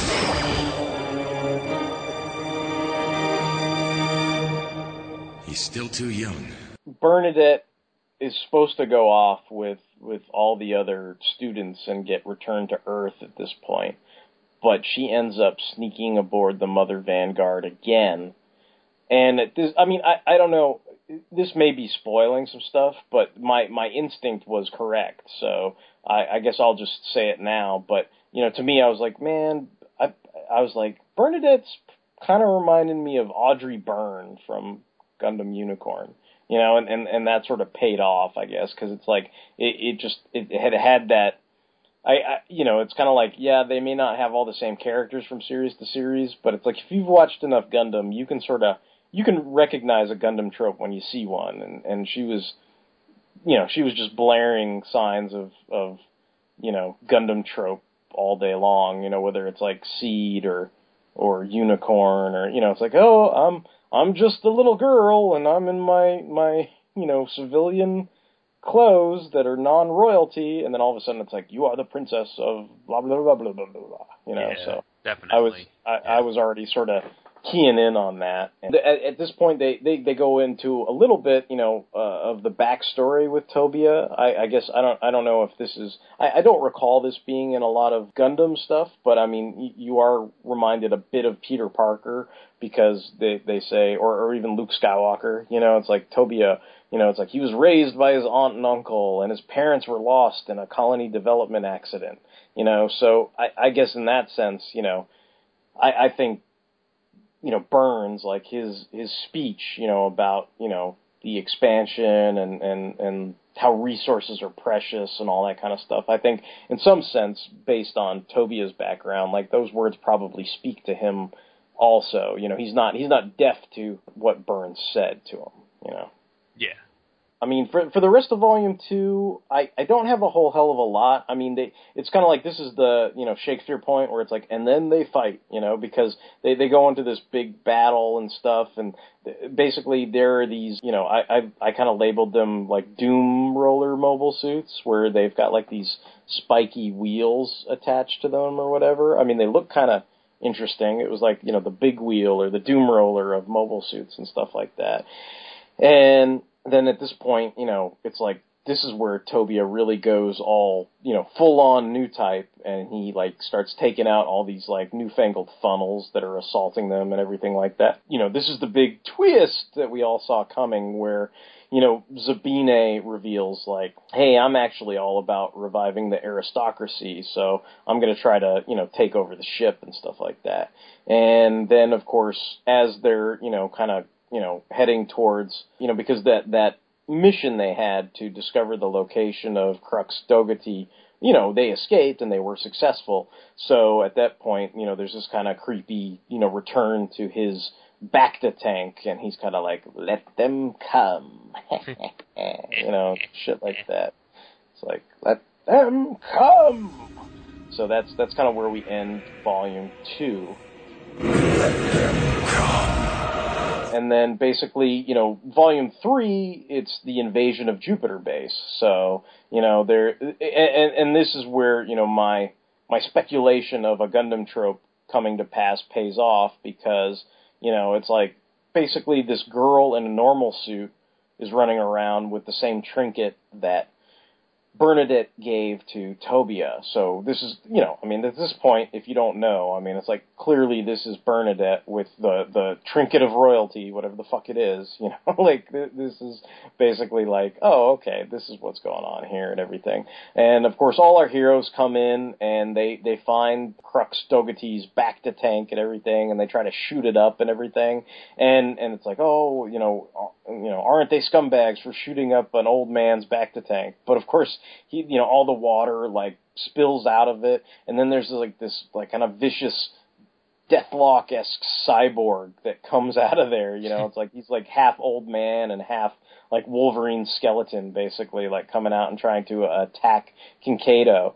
And at this point, Zabine helps Kinkaido to stop this, skeletal robot, basically. And, at first, you might think, oh, well, it's just, Dogati is just a Deathlock cyborg, basically, and now they've stopped his evil threat. But of course, we're only on Volume 3, and so, Kinkaido quickly determines, he's like, well, look, this is more like a Doombot, this is not the real thing, this is just a facsimile than the actual guy in charge. And I guess, as if on cue, then, there's his voice that booms over, some kind of loudspeaker or whatever. And he basically goes into it, he transfers 9 copies of himself into different bio units. And this basically kind of reminds me of the Emperor and, the clone bodies he has in Dark Empire. It's basically oh, yeah, it doesn't matter if I died in Return of the Jedi.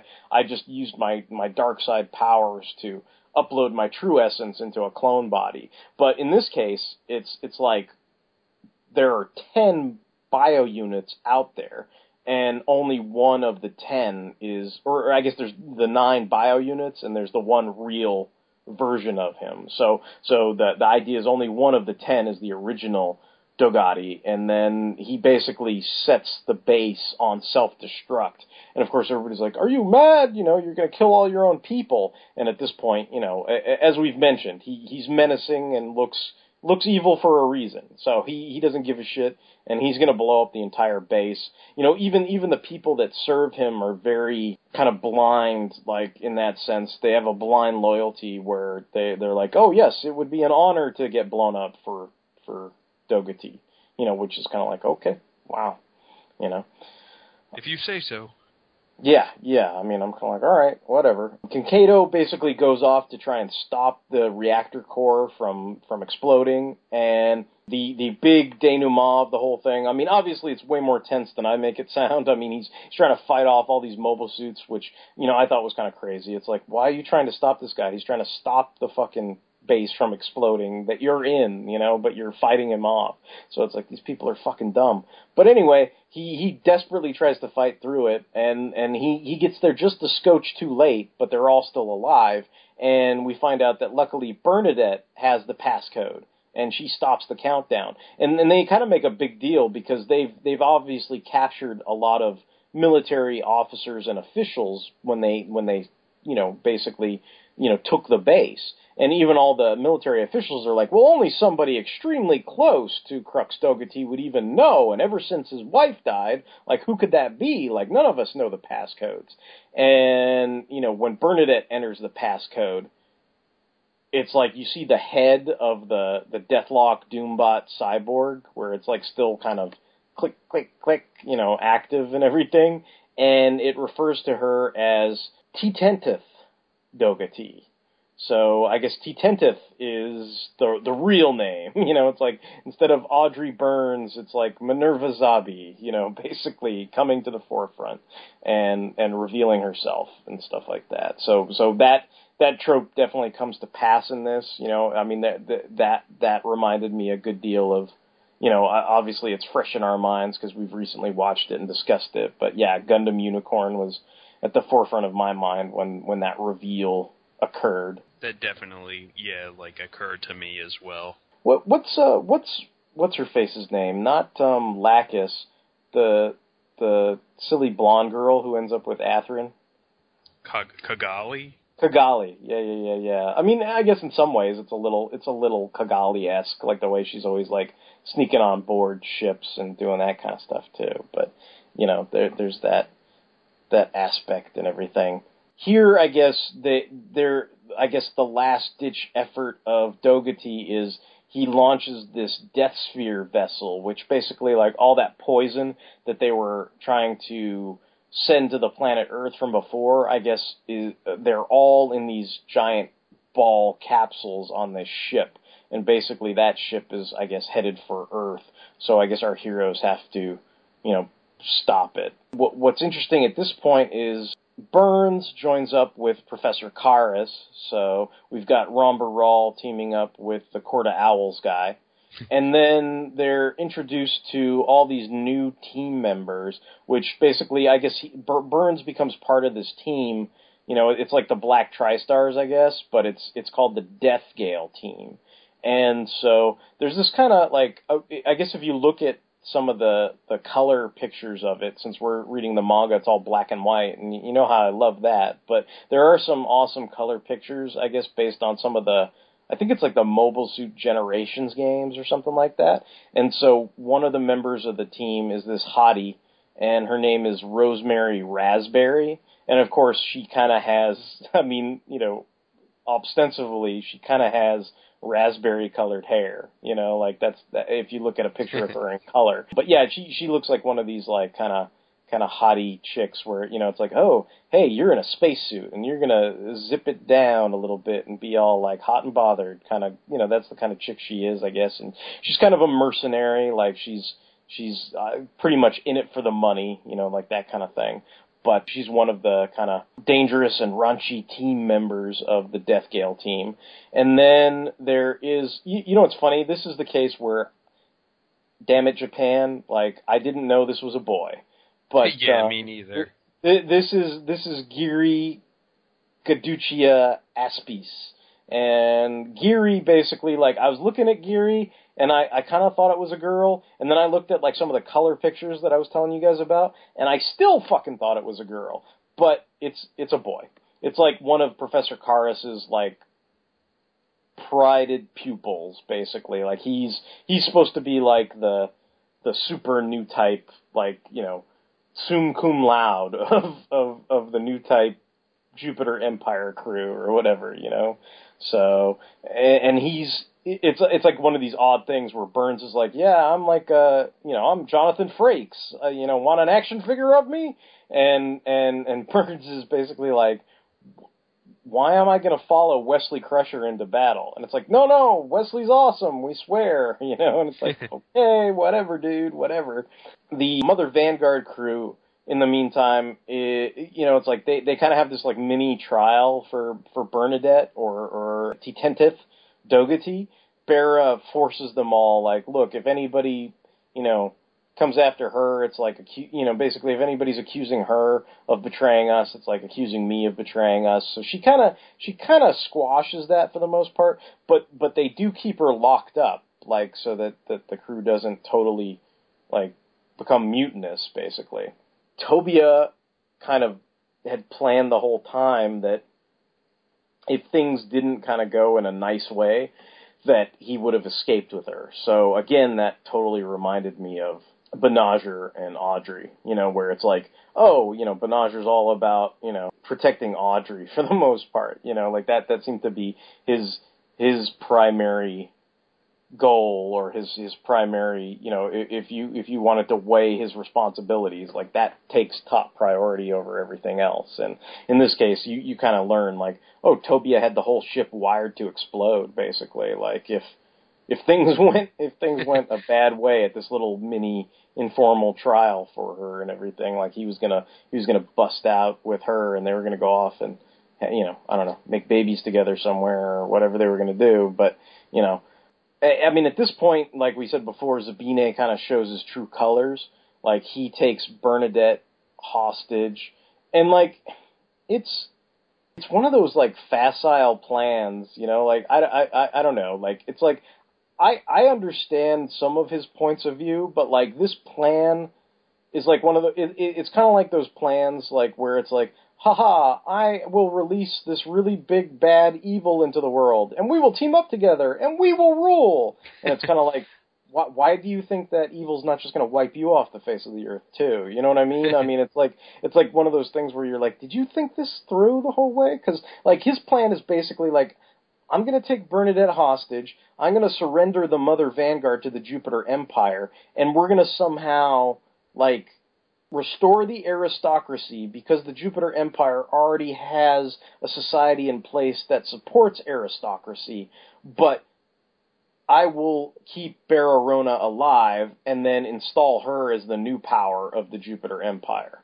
And it's like, I don't know, man, that's a lot of ifs, you know what I mean? Yeah.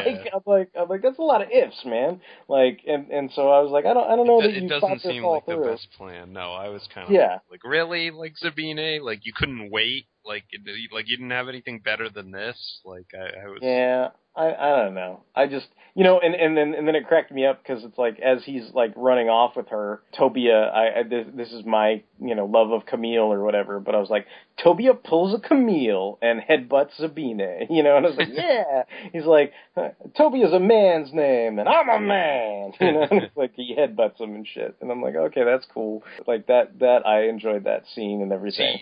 Like, Zabine could have been, like, my favorite character from this series. Like, he could have been, because he kind of fit that archetype of, like, the rival ace guy or whatever. But then he turns into a total ass clown, like, as of this volume, where, like, first of all, like, I didn't trust him to begin with. But then, yeah, like, he had such a weak plan, and then he totally, like, he gets his owned by Tobia, so, yeah. Like, I thought he could have been, like, it started off like he was looking like Zex Marquise or like Graham Acre or something, but in the end he only turned out to be like Jared or like... No, who am I thinking of, damn it? Who did we talk about in Unicorn? Who was Benager's rival? Angelo or... No, Frontal? Riddy.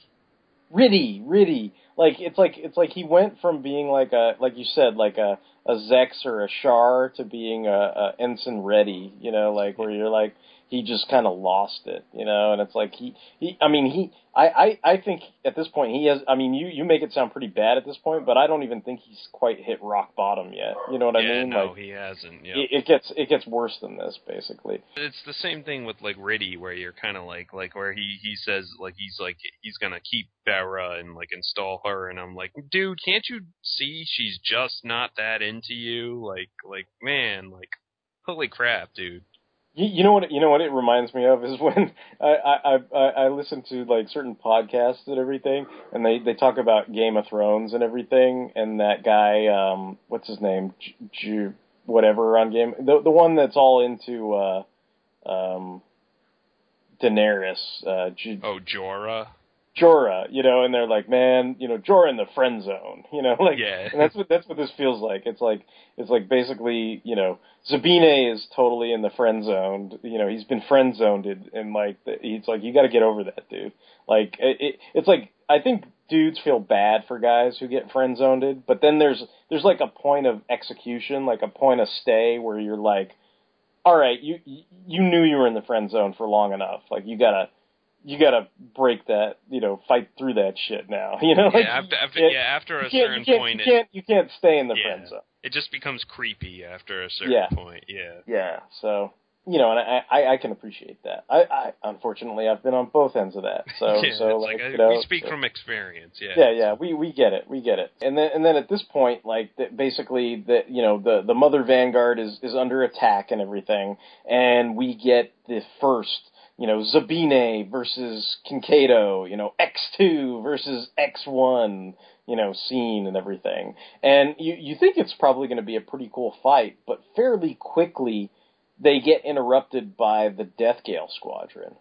So this I had to write down because, you know me, I'm terrible with mobile suits, but it's the EMS VSX2 Abijo, the EMS VSX1 Quavars, the EMS VXX3 Tortuga.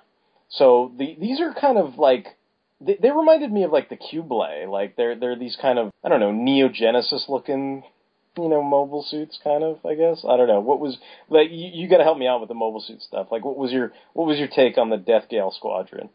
I mean, they were cool. I don't know. It's if it's not a Gundam, sometimes they all kind of blend together. I feel sometimes, but I don't know. I thought they all I think the one that Burns piloted made the biggest impression, obviously, because it was the biggest and it was black colored and it was bulky and stuff. So that was the one I immediately remembered.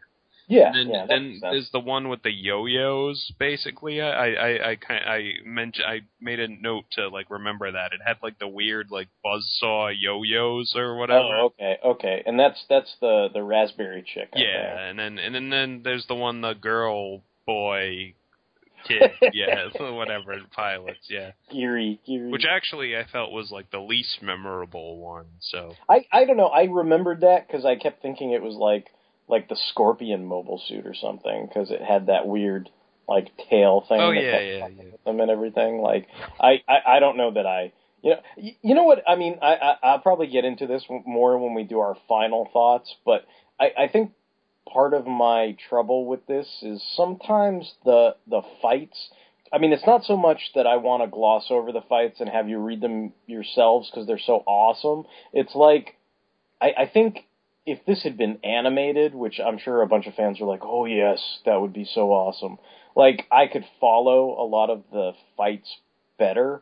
It's just something with, translation, the fact that you have to read it from right to left. I think I'm just so trained to read from left to right, I screw up the pace sometimes for myself, unless it's really, really engrossing. And, sometimes I don't always follow the fight, and it doesn't always register or come across as cool as I think it should be. And I think if I saw it animated, I think if somebody did the thinking for me and, made my head turn the right way, then maybe it would be cooler. But sometimes I can't help myself. It's I'm reading panel 2 and 4 before I read 1 and 3, and I just can't help myself, and it sort of fucks things up sometimes. But yeah, I getcha. No, I definitely I had to re-look at some things to figure out what had just happened. So yeah. Well, I mean, I think my instinct is, I like to read fights quickly, and then sometimes I go through so quick, and I was like, wait, who severed X1's arms? What happened? And I had to go back again and be like, oh, okay, I see. They, the like you described, the yo-yo, the buzzsaw thing, that the hottie raspberry chick has, that, those basically sawed off the X1's arms. So, of course, you've got Kinkaido, being a badass, taking on 3 suits with 1 Gundam, but he's armless, And then the other thing, too, is, and this could be just something, one of my notes is the dude Ronan, who is a member of the Crossbone Vanguard. He's a dude with glasses. He gets himself in between this battle, trying to help out Kinkaido and stuff like that, and he gets killed. To be perfectly honest, it's he's a named red shirt to me. I totally don't remember him being important until that scene. Yeah, I think he did show up at some point beforehand? Because I remembered him. I'm sure he was there. But he did not make as much of an impression as... Yeah, I mean, he didn't really register to me. I just took a note, like, okay, this guy made a sacrifice, and, it kind of got, Kinkado all he was like, glasses guy, no! Yeah, it's like, no! But you're just like, who are you again? Like, what? So yeah, basically the wrap-up for Volume 3 is this, I guess it's a fairly cool 3-on-1 battle, despite I'm gonna just say it's my personal shortcomings. I think if this was animated, it'd probably be a pretty kick-ass fight between, this 3-on-1 fight, probably reminiscent of, Amuro, in the RX-78 taking on the Black Tri-Stars, kind of. But imagine if the RX-98 was like armless and shit, and it's still a cool fight and everything. This is something that maybe I need to discuss with you too, because I sort of didn't follow what the logic was with this, but they call back to the fact that Tobia set up all these explosives on the Mother Vanguard in case that little trial with Bernadette didn't go his way. And so Kinkado, I guess, is no dummy, and he knew about it, so he brings it up to Tobia again, and Tobia wants to help him, but he says, no, don't come and help me in the fight, but I know about these explosives, like, let's use them to our advantage. And I think even Tobia's like, well, what the fuck do you mean? And, like, I don't know, I have to ask you, because, like, the way I followed it was, like, they detached one of the main sails with the explosives, and then the sail sort of like stops the enemy somehow. I didn't really understand. I think it like crashes into the enemy ship and sinks it somehow. Yeah. Okay. See, what I didn't get was I was like, do they have more than one ship? Because it's like I didn't get like it's like, okay, it's a self-sacrifice. Like, I'll cut off my sail to sink the enemy ship. But then I'm kind of like, but Professor Kale is still there, and he kidnaps Bernadette, right? So where's he going to go if the ship is sunk? Because clearly he takes her back. That's how the Volume 3 ends. It's like Professor Kale sneaks onto the bridge, and he takes Bernadette from Zabine and the whole bridge crew and all this other stuff, and then it's like, and then Tobia's like, Bernadette, and whatever, and goes after them, and then basically as a thank you for his efforts, like, he gets a grenade to the mobile suit face, and they're kind of like screwed and stuff, and you don't know, it's like, is Tobia okay? Like, what happens next time on Mobile Suit Gundam Crossbone Z?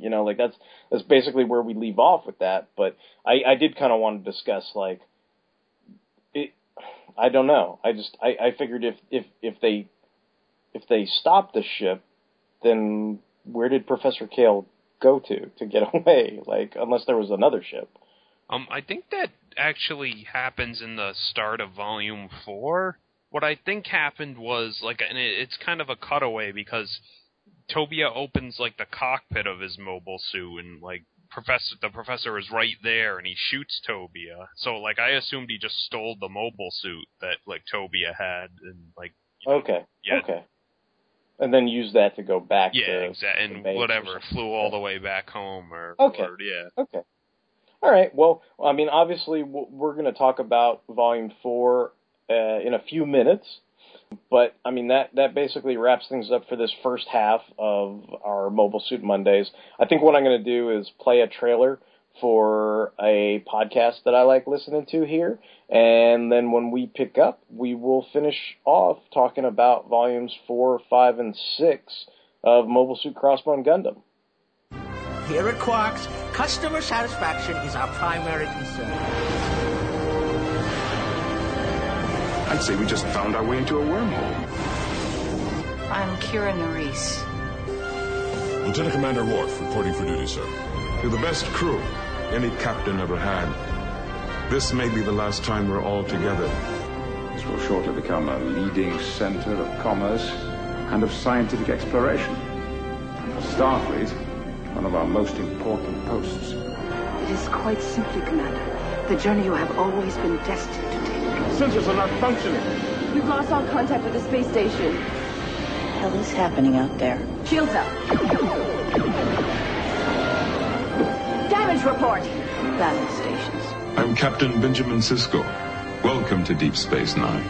Listen to the Prophets, a Deep Space Nine Two True Freaks presentation with Sean Engel and Andrew Laley. And now with 100% more Paul Spataro. Hey guys, welcome back from that awesome commercial break. So we are back discussing Gundam the Crossbone manga. We were before talking about the first 3 volumes, and now in the second half we're going to wrap it up, and we're going to be discussing volumes 4 through 6, which completes the whole series and everything.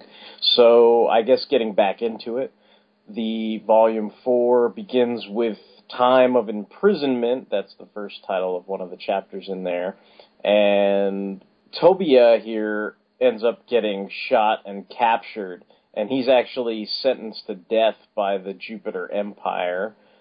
I know. In this volume, like Bernadette or Tententith confronts her quote unquote fathers, because now we've seen that he's got all these like clone emperor bodies or whatever and stuff like that. So it's like she's coming in and she doesn't even know which father that she's yelling at is like her real father and stuff like that. I know Zabine at this point is being tortured by the Death Gale chicks or whatever, like, even though they're not all chicks, but it's like there's the one guy who we were like, is that a girl or a guy? So yeah, he basically they are all kind of like torturing him. So I guess that's his thanks for being such a stand-up guy and turning over his crew and everything, the Mother Vanguard crew to the Jupiter Empire and stuff like that. His thanks is to be given the Han Solo and Empire Strikes Back treatment, or I guess like the Captain America Winter Soldier Bucky treatment. It's like, we're going to torture you until you're our, mindless killing zombie machine and stuff like that. And then basically, this is a pretty cool sequence. Like, I enjoyed this sequence. Like, Tobia's execution, basically, is going to be in public. And, basically, like, you will be publicly executed.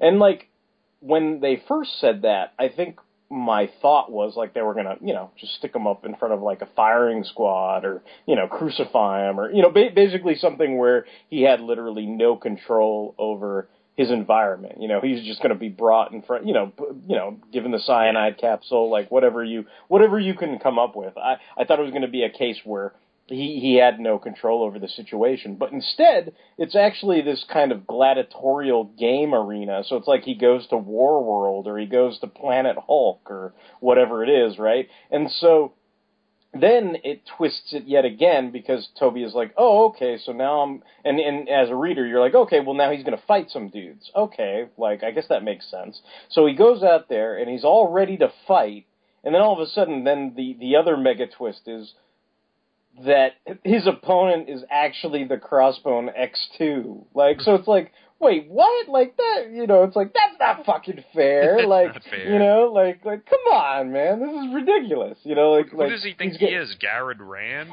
He just needs a grappling hook and he can take that thing down. Friggin' AT-AT walker thing, just run around in a circle around it. I don't know. Well, it's like, imagine you go out there, you're like, I got my wooden sword, I got my trash can lid, I'm ready to fight you motherfuckers. And then all of a sudden it's like, what? A big AT-AT shows up and you're like, come on! Like, this is not cool. But like, he totally does pull like this Garrett Rand, Batman bullshit, because it's like Tobia versus X2. And it's like, basically, like, the person that's piloting the X2 is one of the Death Gale squad. It's Rosemary Raspberry, the purple-haired hottie or pink-haired hottie or whatever. And, like, basically, like, he since he knows all the in and outs of that mobile suit, like, he's basically able to repeatedly shoot it with machine gun fire in the same spot, and that basically unlocks the... It's basically like dummy balloons, like where they would like, shoot off like balloons that look like mobile suits to draw people's fire. But I mean, essentially it's kind of like somebody like basically like triggering the airbags in a car to fuck somebody up. It's like if I, it's like say somebody's got me at gunpoint and I'm riding shotgun with them in my own car and they're like, ha ha ha ha, I will totally destroy you, Derek. And I'm like, oh yeah. And then like I headbutt my car in just the right place and like the airbag pops up and fucks the other guy up or whatever. Like that's kind of what's going on here. Like basically like, Rosemary gets screwed up because the airbags basically block the camera, and it's like he pops them and they go over the head and she can't see out of the Gundam and she's like, what? And then she exits the cockpit, and then of course like the big bads and the bosses, the Jupiter Empire people are like, what?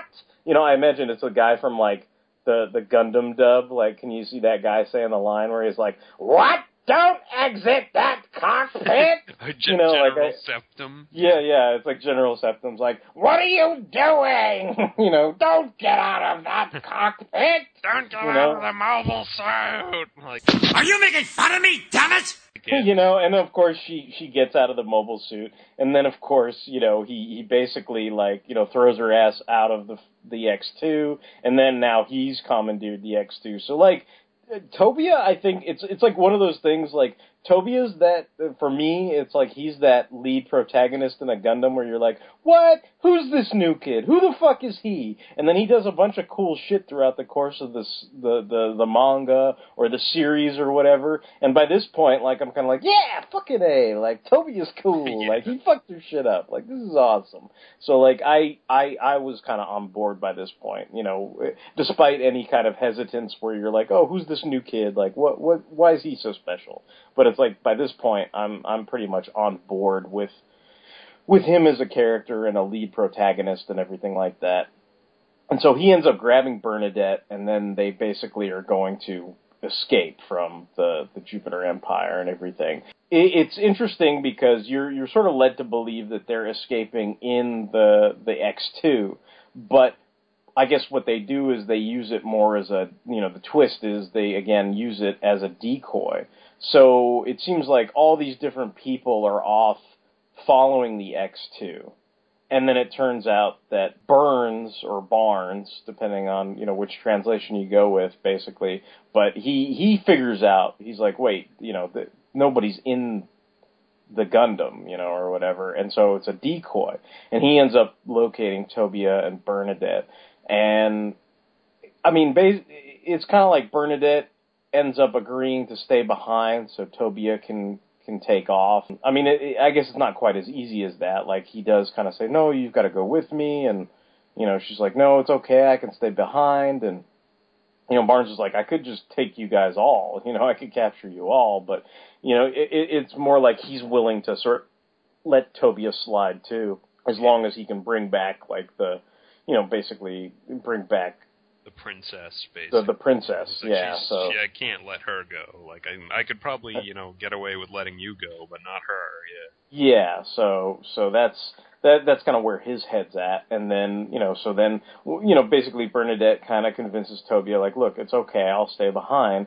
And then, Tobia gets a kiss, and, Barnes agrees to let him go, but I think it's also because he's got a soft spot for him because he reminds him of the son that he lost. So in that sense, like, he's kind of, it's like he's sort of doing his dead son a solid, or I guess there's some kind of sentimentality there, that extends to Tobia and stuff like that. And then this is the point where it's like they say like, oh, this is impossible. Like, how could this happen? How can this be? Because I guess, Tobia basically takes off in a core fighter, and part of the reason why somebody like Burns can let Tobia escape is they can go, oh, well, what's this kid going to do in a core fighter? Like, who's he going to find? He'll run out of fuel. He'll basically die without enough oxygen. Like, who's going to find him? How can he possibly calculate, where to go to or who can pick him up and everything. But, in Toby's mind, he thought it was pretty simple. Like, he's just calculating where the Mother Vanguard was headed, and he's counting on them being in that trajectory. I think later on they kind of hint at the idea that, or they straight up say, like, this is because he's a new type, anybody else who tried to do something of this nature, like, even if it was like, say, if it was Batman, like, even Batman couldn't calculate this. It's like you had to be, a new type level, and have space, those kind of... Yeah, space is a pretty big place, so it's like... Like pretty infinitesimal chance that you could locate, a certain person in, even a ship in that huge area. So yeah, but I guess the ultimate outcome, though, is against all odds, the Mother Vanguard does pick up Tobia's core fighter. And then we continue on with Volume 4, and I kind of, in my notes, I jokingly call her Cousin Sherry, but it's Sheridan, and Sheridan basically is the cousin to Bararona, or Cecily.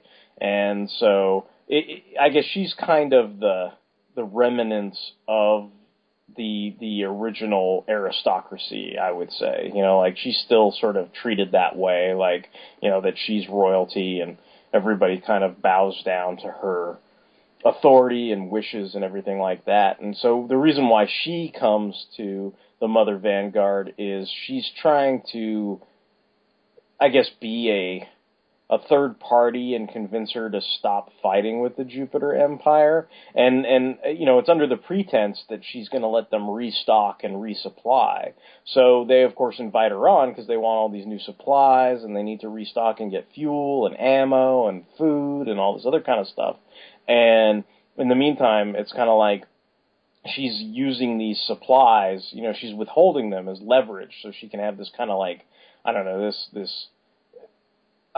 it's kind of like this Captain Picard sit down, like where it's like, we will talk and discuss and, like that. Yeah. I mean, it's like that, but it's sort of, it's a bit more forceful than that, because it's like, it'd be like, it's kind of like where, if Picard's like, turn off the monitor, like, we're not going to send you any more Skittles, number one, cut them off, whatever, and it's very, you'd think, it's like, oh, it's her family, and you think that they would be coming to help, but in reality, they're sort of playing all the angles for their own ends, and at this particular point, like, she has her own agenda, she's trying to get it so that the Mother Vanguard stops fighting with the Jupiter Empire. She's also already kind of aware of Tobia's new type potential, so she kind of wants to recruit him, into her camp, and sort of, she's making these kind of Darth Vader overtures, like, come join me, come hang out in my camp, and that kind of thing. And what ends up ultimately happening is she ends up calling the Federation in to, basically take them captive, pretty much. So then we get, I guess, what is the really cool segment, which is, basically the fight between Crossbone Gundam and Federation, an F-91 Gundam. So there's like sort of a callback to the old series. But of course, I guess the Federation here is not super well developed. I mean, obviously our lead character is, Tobia, and then beyond that, you've got the Seabook, so it's like those are the characters you're mainly relating to. So the Federation here, like, they're either cannon fodder, and then there's the one guy who pilots the F-91, and it's like he seems like a pretty solid dude. Harrison. Yeah, he seems like a pretty solid dude as the series progresses, but, I mean, at this point in time, it's like he's just another guy, marching to the beat of the drum, I guess, of the Federation. So it's not like you are... I guess if he were to have gotten blown away in this volume, I wouldn't have been, like, losing any sleep over it. It's like, these Federation guys seem pretty much along the lines of the Federation that we saw on F-91. Like, they're not very... I mean, at least from my perspective, they're not very likable individuals or anything like that. I mean, they don't seem quite as incompetent as the guys in F-91. They're not like, we can use the children as shields. Right. They're not quite that bad, but, I mean, they are certainly on autopilot. They're just kind of going along with the regular program as opposed to, kind of thinking for themselves. So eventually, the Mother Vanguard is forced to surrender to the Federation ships. And even though that happens, this is another point where they kind of use Zabine to their own ends. And so now he shows up in the X2. And then he takes out one of the Federation ships. So that kind of, I mean, basically it's all part of the Jupiter Empire's machinations. It's like making, you know, to the Federation, it looks like another one of the pirate ships has attacked them. So even though you've got Cecily Bararona sitting there going, okay, we surrender, we're putting up the white flag, and in the middle of her putting up the white flag, Zabine blows up one of their ships, so then it kind of erupts into this all-out battle. The Jupiter Empire now decides to show up, basically, so they're kind of like, oh yes, we will gladly help you wipe out this pirate scum, you know, like Federation people, you know, we will get rid of, I think they call them like the space trash of the galaxy or something like that. So, and this is, you know, again, like I said, I enjoyed the fight between F-91 and X-2 and stuff. I mean, what was your take on, I mean, were you looking forward to that when, because I mean, it's pretty clearly spelled out with like the titles and stuff like that. Is that something where you're like, yeah, this is gonna kick ass? I thought that was a pretty nice touch. Harrison falls into that, like, sort of enemy ace mold that I like. So, like, yeah, I was kind of like, oh, this guy could be pretty cool. And I like the moment when the Federation shows up and Kinkaido kind of watches the F-91, like, fly by, and he's like, oh, how nostalgic. Like, that's kind of cool. Yeah, because he's got his own memories about being the pilot of the F-91 himself, yeah, so that's... I mean, it's interesting. It's also kind of like this weird callback. It's like when somebody gets like a new suit in like a comic book or a fantasy sci-fi type property. It's like the new suit guy versus the quote unquote evil version of him in his old costume kind of thing. So there's that kind of aspect to it going on as well. I like the bit where, I think it's towards the end of the fight, where Kinkaido blocks, like, the F-91's beam with, like, 3 layers of, like, beam, basically. Like, he throws his beam shields in front of him, and then he takes his beam saber out, and it, like, hits both beam shields, and he deflects the remnants of the blast with his saber, and the guy's like, holy crap, that dude's awesome. Yeah, it is pretty cool. And then, of course, we've got the age-old, you know, Gundam Seed, you know, Comics Code approved C-book. Kinkaido is not going to kill anyone, so luckily Harrison, you know, will live to fight another day and everything, because he does, I mean, ultimately he defeats the F-91 and goes after, like, the other Jupiter Empire mobile suits, but that character is not, you know, wiped off the face of the earth or anything like that. Tobia, in the meantime, is overhearing that Bernadette is going to be the one heading out to fight the pirates. And this is, I had to write this down so I'd remember what the mobile suit is. But, I guess it's one of these similar tropes where the bad guys have these kind of Xeon mobile-looking suits with the cycloptic eye and the kind of, I don't know. Basically, the suit is the EMA-06 Elagolgia. So I don't know how to describe it other than it kind of reminded me of like that kind of atypical, you know, it's a little girl. Like, yeah. Yeah, it's a little girl in giant mobile armor type thing. And in this case, like, it's not that she's like an evil bitch and she's betraying Tobia or anything like that. It's that, you know, she's being used as a figurehead. So they're basically sticking her inside the mobile suit, but actually it's this ploy by, you know, the Emperor, basically, her father, and she's not actually in control of the suit, but she's just being used as, like, this political symbol, you know, and it's like, oh, well, I don't really care if you live or die, but if you died, it might actually work out better for me, you know, I don't really care what happens to you. And at that point, you're kind of like, this guy's kind of a jerk. Kind of a fuck nuts, you know, like, I mean, he just, I don't know, it's just like one of those things where it's like, that's his blood, and he just, I mean, at this point, like, he's so removed from, I don't know, any, you know, there's the point where you're like, yeah, sometimes compassion and emotions and things can be your undoing, but, like, this is so far removed from any compassion or any emotion whatsoever. Yeah. It's just, seems like he's got no soul, you know, like, where he's just going to send, basically, his only daughter off to die just because, like, because it'll work out better for him, he thinks, like, it basically because it's less complication for him. Like that's the ultimate reason. That's the logical rationale. It's like if you would just go away and be a martyr, everything would be less complicated. Instead of you constantly standing up to me in all my little clone bodies, and giving me grief all the time. And that's kind of, I don't know, like, yeah. I mean that if you didn't already think he was a evil son of a bitch, like, I think this is the point where you're supposed to be like that. That's the non-subtle moment where you're supposed to hate you over the head and be like, look, this guy is a bad guy. There's also this, basically, like, Tobia is trying to be kept out of the battle at this point, like, even though he's concerned for Bernadette at this point.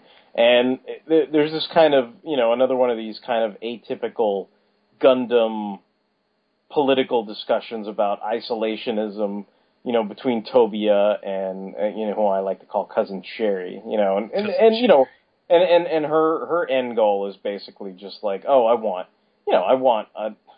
I think she wants a companion in a way, and she kind of wants to, I guess, have more people of her own kind, and I think she considers herself a new type as well. So she's, I guess her goal is, it's a bit like a Magneto type syndrome, it's like, we're going to bring all the mutants together and we're going to be superior and stuff like that. And I don't think Tobia ever sees himself that way. He's more the live the dream Professor X style, where he's like, well, we're gonna fight for people who are good and stop people who are bad, and I don't even consider myself anything other than human, so that's kind of where he's coming from.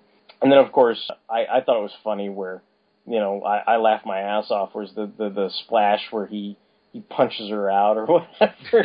Like holy crap, dude. I'm like that's, it's like, basically it's like, that's the point where I'm like, Camille's a man's name, and I'm a man, and I bitch smack little girls. I guess that's his Hank Pym moment. Where he's just like, I was thinking, nobody puts Tobia in a corner.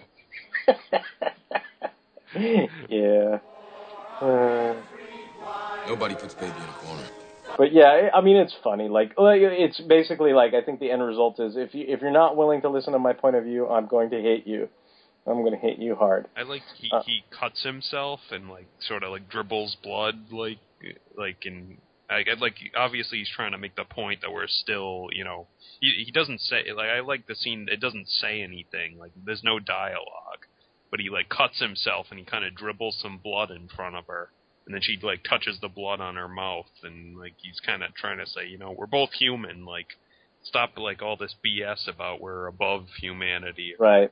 If are we not a rose by any other name? Yeah. If prick us, do we not bleed? Yada yada yada. Yeah, we're all frail and fleeting is life. So yeah, there's definitely all that kind of stuff that is something that's not so subtly hitting you over the head with that kind of notion, even though, like you said, there's not any dialogue at that point in the scene. And basically, I mean, that kind of is the conclusion of Volume 4, and at the end of that, Tobia basically takes out the latest version of the Gundam, which is the X3, and he takes that out so he can head off to save Bernadette, conceivably. So that's basically how we wrap up Volume 4. So how's the F-91? Can you handle it? I'll manage.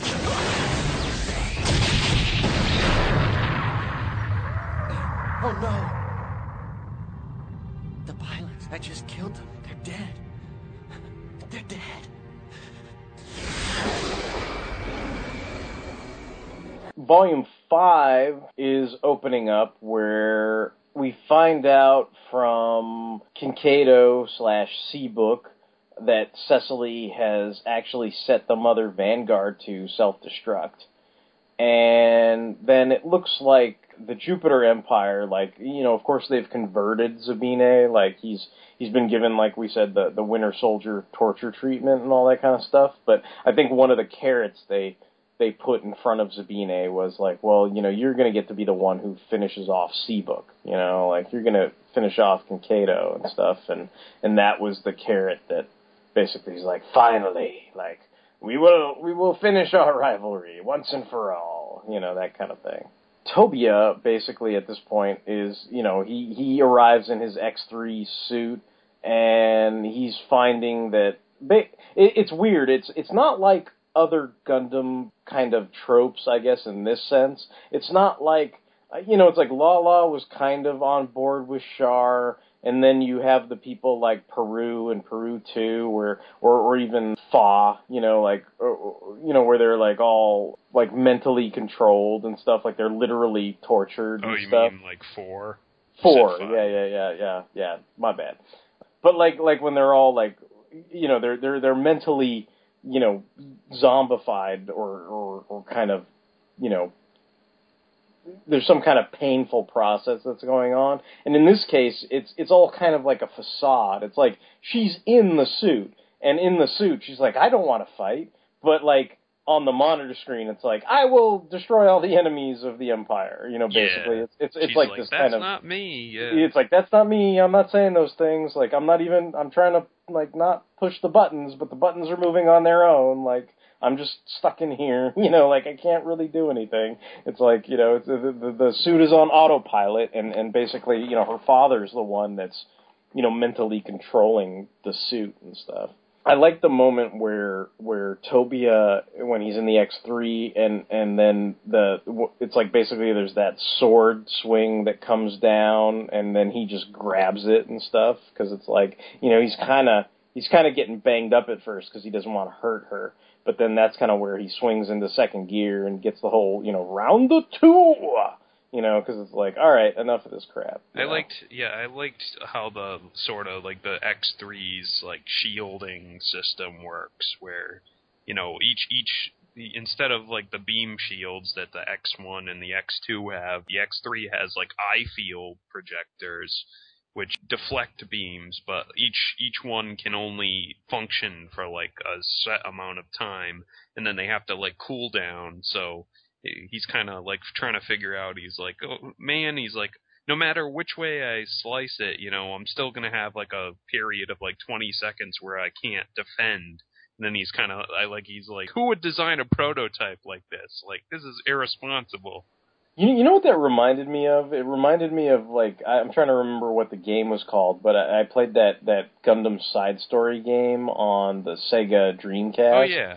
And I always remember, like, you sort of always had to get the hang of, like, certain things where, like, if you would use your boosts or your jets or whatever, and it's like, if you got it to the point where your weapons or your jets were overheating, you know, it's like you can't just randomly, like, zoom away at will. You can't just randomly, like, shoot people at will. It's like you had to be calculated. You know, you had to be like, oh, boost, boost, boost, you know, run to the side. You know, oh, let me get my meter back up. Then I can boost, boost, boost this way. And the same thing with the weapons and stuff. But that's kind of what that, you know, I mean, you know, basically that's kind of what you're describing in a way. You know, it's like he's trying to manage the timetable and use the suit to its utmost ability without basically making it, you know, not getting caught and stuck in a situation where he's trying to use a capability where it's not able to meet that,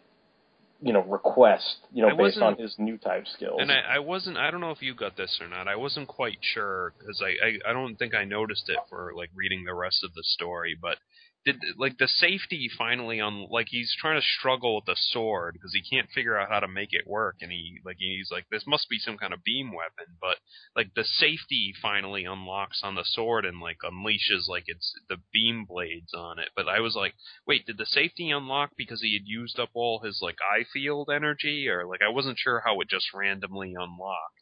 I don't know. I didn't, like, sometimes, like, that's some of the stuff that I feel like I need to talk about, like, in my closing thoughts, but, like, I mean, just to get into it, it's like sometimes, like, when I'm reading the action in these scenes, and I think I probably mentioned it in this previous half where we talked about it too, but sometimes I do often get lost just because of the way I'm so programmed to read American comic style, left to right. I want to see things in color, I want to, and sometimes, like, I think the reason why I have those preferences and they're so strong is because they always help me to understand details of the story. And sometimes I don't mean to, I know I'm supposed to read this from right to left, but sometimes I can't help myself. I start on the left panel a lot, and I just do it unconsciously without thinking, and so in just to that specific example that you're bringing up, like, I think I took it as like one of those like magic moments. Do you know what I mean? Like, it was just one of those things where it's like, okay, I'm the lead character. It's time for me to unlock this beam. You know what I mean? Like, I didn't think it was. I mean, I would chalk it up to like some kind of new type shenanigans, or like just that he's finally caught on, type thing, where it's like, but I don't know that there was any specific moment where it's like, I have now figured out, how to unlock it, and how to unlock it is to do up, down, left, right, BA, start. Like, we didn't have that scene, but I think you're just supposed to infer that from the fact that he got it turned on. I mean, that was my take on it anyway. Yeah, I was like curious about that. I guess I gotta maybe look up the technical specs of the suit or something, but I was kind of like, wait, why did he finally like make it work? Like, okay. It's like plot armor. Yeah, literally. exactly. Tobia ends up taking out that mobile armor that Bernadette is stuck inside and everything, and he actually he manages to get Bernadette back. And so then the battle from there goes back to where we left off with Kinkaido versus Zabine, and like I'm kind of surprised. Like, I guess what this kind of reminded me of is like I guess what this kind of reminded me of was the mid battle between like Zex and Hiro Yui, because I was kind of expecting like Kinkaido to kick his ass, but that's not actually what happens. It's like they have a really kind of balls out fight, and basically it almost is like that moment in Seed where you're like, holy shit, did they just kill like the lead character, even though like 2 episodes later you find out they didn't, but that's kind of what happens. I mean, I was kind of like, didn't he just like, it's like I think he sticks like the beam saber through the head of the X1, not the cockpit, but still, I was like, holy crap, like, I mean, it's like, and then he's like basically just falling towards the planet, and it's like he could conceivably just burn up and die, because they're I think fighting now in the Earth's atmosphere, so conceivably he could just have burned up, just going through re-entry or something like that. I mean, most people wouldn't have survived that. So at the time, you're like, oh crap, is he dead? Yeah, I was like, man, like, holy crap. I was like, did they just kill Seabook? Like, I had the exact same thought when I first read this. I was like, oh, that's no good.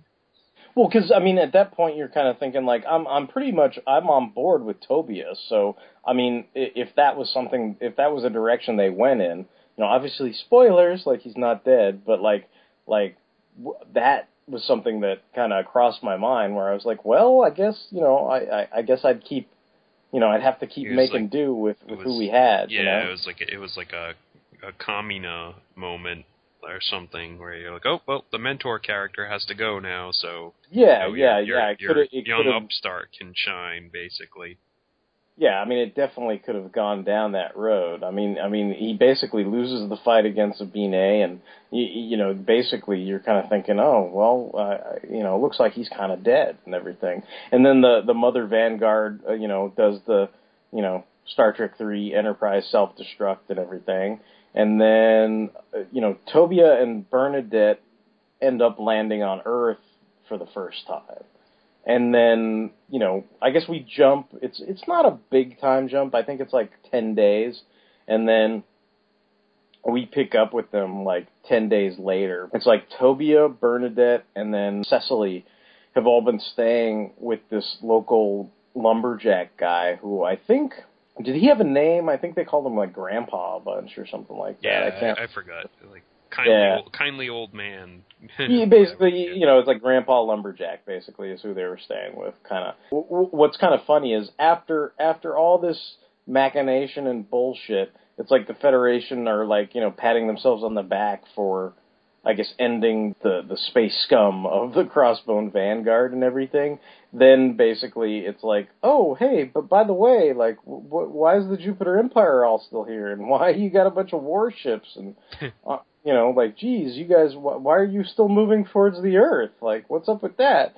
And it's like, kind of like, they're like, you should now go home and go back to Jupiter. And it's like, basically, Crux Dougherty is basically like, no, screw your Antarctic Treaty rules, I'm going to attack you now, and how did we not see this coming? Like, I guess nobody saw that the crazy, spindly, wiry old man with the raggedy white hair who cackles you're a lot. Clearly evil, but I see no harm in trusting you, Yeah. Sends his daughter into battle to die, like, well, yeah, he must be a nice guy. So, yeah, so he basically is breaking all kinds of, political treaties and everything, and he basically plans to wipe out the Federation by having nuclear strikes enacted on the Earth. So then the story continues to pick up where that member of the Death Gale Squad, Geary Gadushia or whatever, however, I don't know what. Androgynous boy or whatever. Androgynous boy.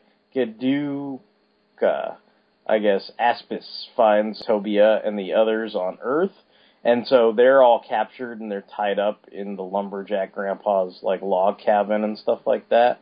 And then, of course, if you totally love Double Zeta Gundam and Ewoks and Ewok shit, and you love monkeys, of course, this shit is totally for you, because the lumberjack grandpa has this pet monkey. Imagine, like, well, no, it's like Chim from fucking Speed Racer or whatever. So it's like, and the monkey's name is Sebastian, basically. It escapes, like, through the fucking window or some shit. And then it comes back with basically the equivalent of, like, the load suit from, like, Aliens, but, like, it's a mobile suit sized, like, load suit that, is supposed to just, probably, like, chop down lumber and shit like that. And it's like, basically, it's like, I'm a monkey, and I got a motherfucking mobile suit, like, it's like, so it's kind of awesome. So, I mean, basically that, creates all this chaos and everything, and lets everybody escape from the log cabin and everything like that. And so at that point, then it turns into, like, sort of this all-out gang pile battle where it's like Tobia is in the X3, and then you've got the Death Gale Squadron again with all those EMS suits, the Abagio, the Quavarza, and the Tortuga. So it's basically, it's all of them. It's the raspberry chick, it's the androgynous boy, and it's the guy who feels bad that his son died. So they're all kind of gang piling up on Tobia in the X3 and stuff. Which, that's a pretty cool fight too. Yeah.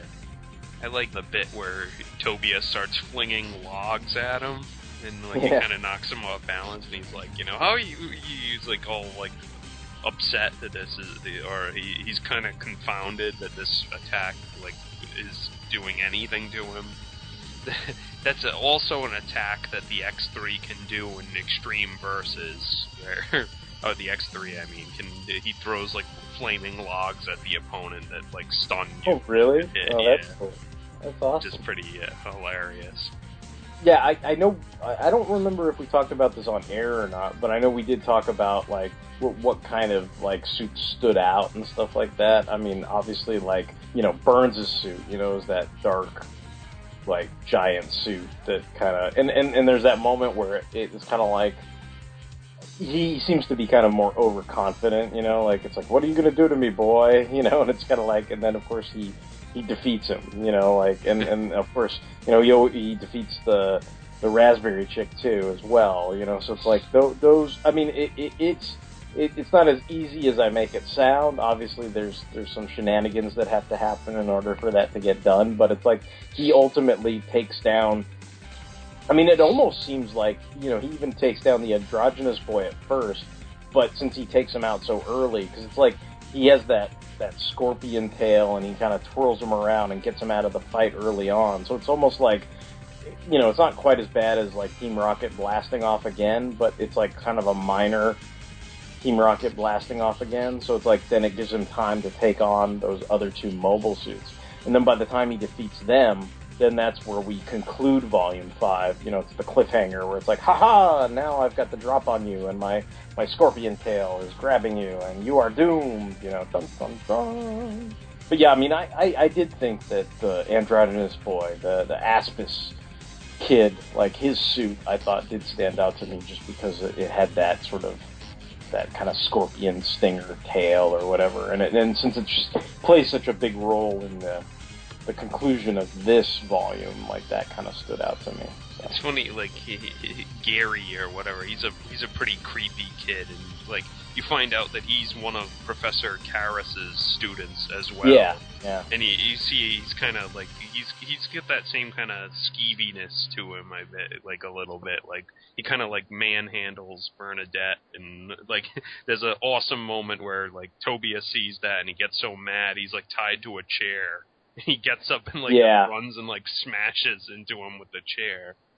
Yeah, because that's when they're all tied up in the log cabin and everything. Yeah, no, I forgot about that. But yeah, no, that's a pretty cool scene. That's also another like, I'm a man and Camille's a man's name. You know, it's like I don't care if I'm tied up. I'm still gonna like start some shit. And I think that's probably what helped Sebastian the monkey go all like crazy chim and jump out the window and stuff like that. Monkeys learned from man. Yeah, how can this be? How could this be? Yeah, he is kind of skeevy. Like, I'm trying to think of, like, I don't know, he does seem like some kind of typical anime archetype character. You know, there's always that, like, that one pilot part of that special unit that's the one who inevitably, like, it's supposed to be like he's cool and he's badass and he's the best. You know, you're talking about that academia stuff. And then it's like the minute he sort of ceases to become the teacher's pet, like the favorite, you know, then all of a sudden he just, you know, it's kind of like, what's his face, from Rurouni Kenshin, you know, like, Sojiro, you know, where it's like he loses his shit at that point because he's like, he feels like he's redundant or useless or he's been surpassed, so he just feels like he's outmoded, and then all of a sudden it's like, you know, like that kind of bullshit. It feels like he eventually gets to that point, you know, when we wrap up in Volume 6 and stuff. I liked the whole scene where Tobia and Cecily kind of have a discussion. Tobia kind of, like, expresses, like, his regret over what happened to Kinkaido, and she kind of says, you know, yeah, you know, we've been, you know, we've had feelings for each other, but, like, you know, nothing's ever happened. And, like, Tobia kind of has this aside thought. He was like, you know, you guys were, like, together for 10 years, but you weren't really, like, together. Like, man, like he's like, that's too cruel, or, like, that sucks. Like 10 years without Nookie? How could this be? Yeah. But I thought that was a really nice scene, too. And then, and of course, since, like, Toby is the man, he's like, you know, I bet Kinkaido's still alive, you know, because, like, you know, Kinkaido's the man, and I'm the man. I'm telling you that, like, he's still Still alive. It's not even like he bets. He's like, he is alive. You know, by gum, I can feel it. Because he's the man, and I'm the man, and we have a sense for these things. You know? Well, it's funny because like there is that like there's that sense that in the beginning of the conversation they're kind of commiserating, but by the end of it, it's almost like he gives her like that twinkle in her eye where she's like, yeah, it's like Seabook is the man. Like maybe he is alive. You know, like maybe we will get some Nookie after all this. You know, like meteor shower. Remnants of the colony drop.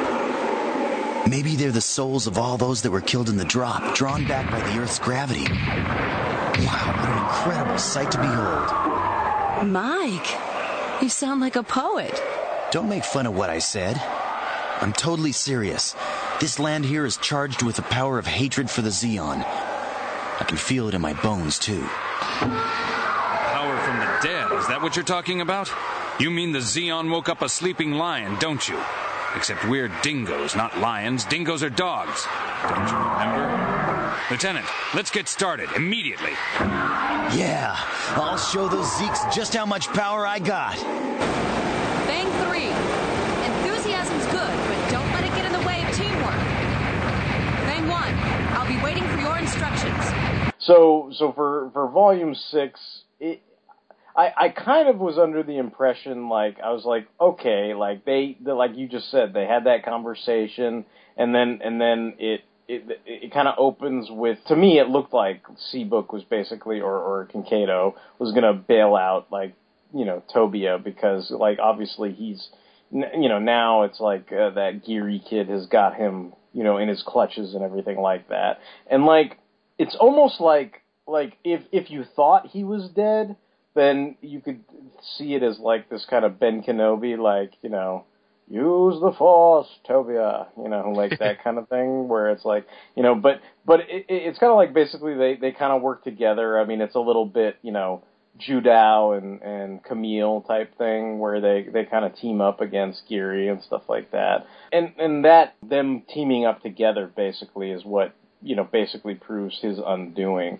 This part is, you know, this is where, you know, we talked about it before, but how the character of Geary, like, he is one of Professor Karras' students, and he kind of, you know, goes into detail about how basically he was one of the, you know, top echelon, you know, he was the best and everything, but now that he's been defeated, it's like he's no longer considered the best. So in that sense, like, it's one of these, you know, Harry Carey type things, you know, he's about to basically, like, shoot himself in the head and stuff like that. And I think at this point, you know, Barnes having that loss of his own son, you know, and you know, I don't know if he sees anything of his son in this crazy kid, but just the fact that, you know, he's seen enough little kids die, you know, he's seeing his own son die is more than he can handle probably in his lifetime. So he basically, you know, stops him from committing suicide at that point and stuff. And then, of course, we get a nice payoff because, like we've been talking about, the whole thing between Kinkaido and Bararona, or, you know, Cecily and Seabook, you know, like they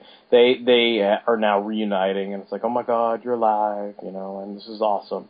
We can still, like, you know, have Nookie whenever we want, you know, and stuff. So they're all super happy about that. It's a nice scene. Yeah, I think it's a touching scene where she kind of sees, like, he's got a Darth Vader hand now. And, you know, he was badly injured or whatever, but he's kind of like, this doesn't matter, you know. Yeah, and then he's got like doesn't he have like a Nick Fury eye patch too? Yeah, it's kind of like, across half his face or whatever. Yeah, so I mean, you know, obviously it's, I'm not going to say it's realistic because he probably survived death, but I mean, it's a little better than like Hiro Yui getting blown up and then they just put like a bandage over his like head or something. Kinkaido should have been wearing biker shorts when he went through re-entry or whatever. Yeah, there you go. Or he didn't hit the make explosion smaller button like Kara Yamato. Right. Yeah. And then I guess at this point, with the Death Gale Squadron, they're all kind of humbled and defeated and everything, and they kind of don't see much point now because I guess they can't get off the planet either. So I guess it's partly in their own self-interest to tell them about this, but they also make it seem like it's this big deal that Barnes is giving up this critical information. But, you know, in my notes I basically just say, okay, well, you know, Barnes tells them about the weak point on the Death Star, you know, which is basically like the Jupiter Empire's like space garrison thing that's going to launch all those nukes, basically. It's like this kind of, I don't know, it's not really a colony, I guess. It's that kind of deployment, like, satellite or whatever you want to call it. Like, because basically, like, all those nukes are there, so that's what's going to rain down on the Earth and, you know, essentially wipe out all life on the Earth. So he's basically just telling them, all right, well, you know,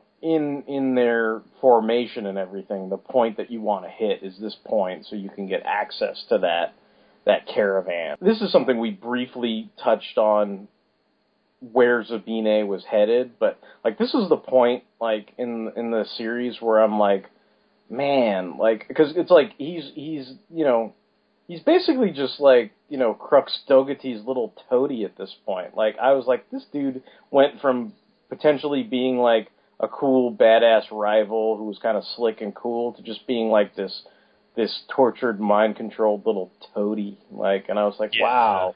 Like, it's like just how, I mean, if he was, you know, the royal guard to the aristocracy, you're just like, wow, how low he has fallen, you know? It's like, he just, that's his arc in this. He just kind of, I don't know, it's like, it's weird, like, he should, by all intents, be like sort of a cool guy, even if he's a bad guy, but in this, it's like, you're just like, oh man, dude, what happened? You know what I noticed, like, when in that scene where he's kind of kowtowing to, like, Dogati, he's wearing, like, the exact same suit that Professor Karras wears. So I wonder if, you wonder if Professor Karras was once, like, you know, I guess a normal guy, and then normal, he was, like, cool tortured guy into being, this crazy asshole or whatever. But yeah.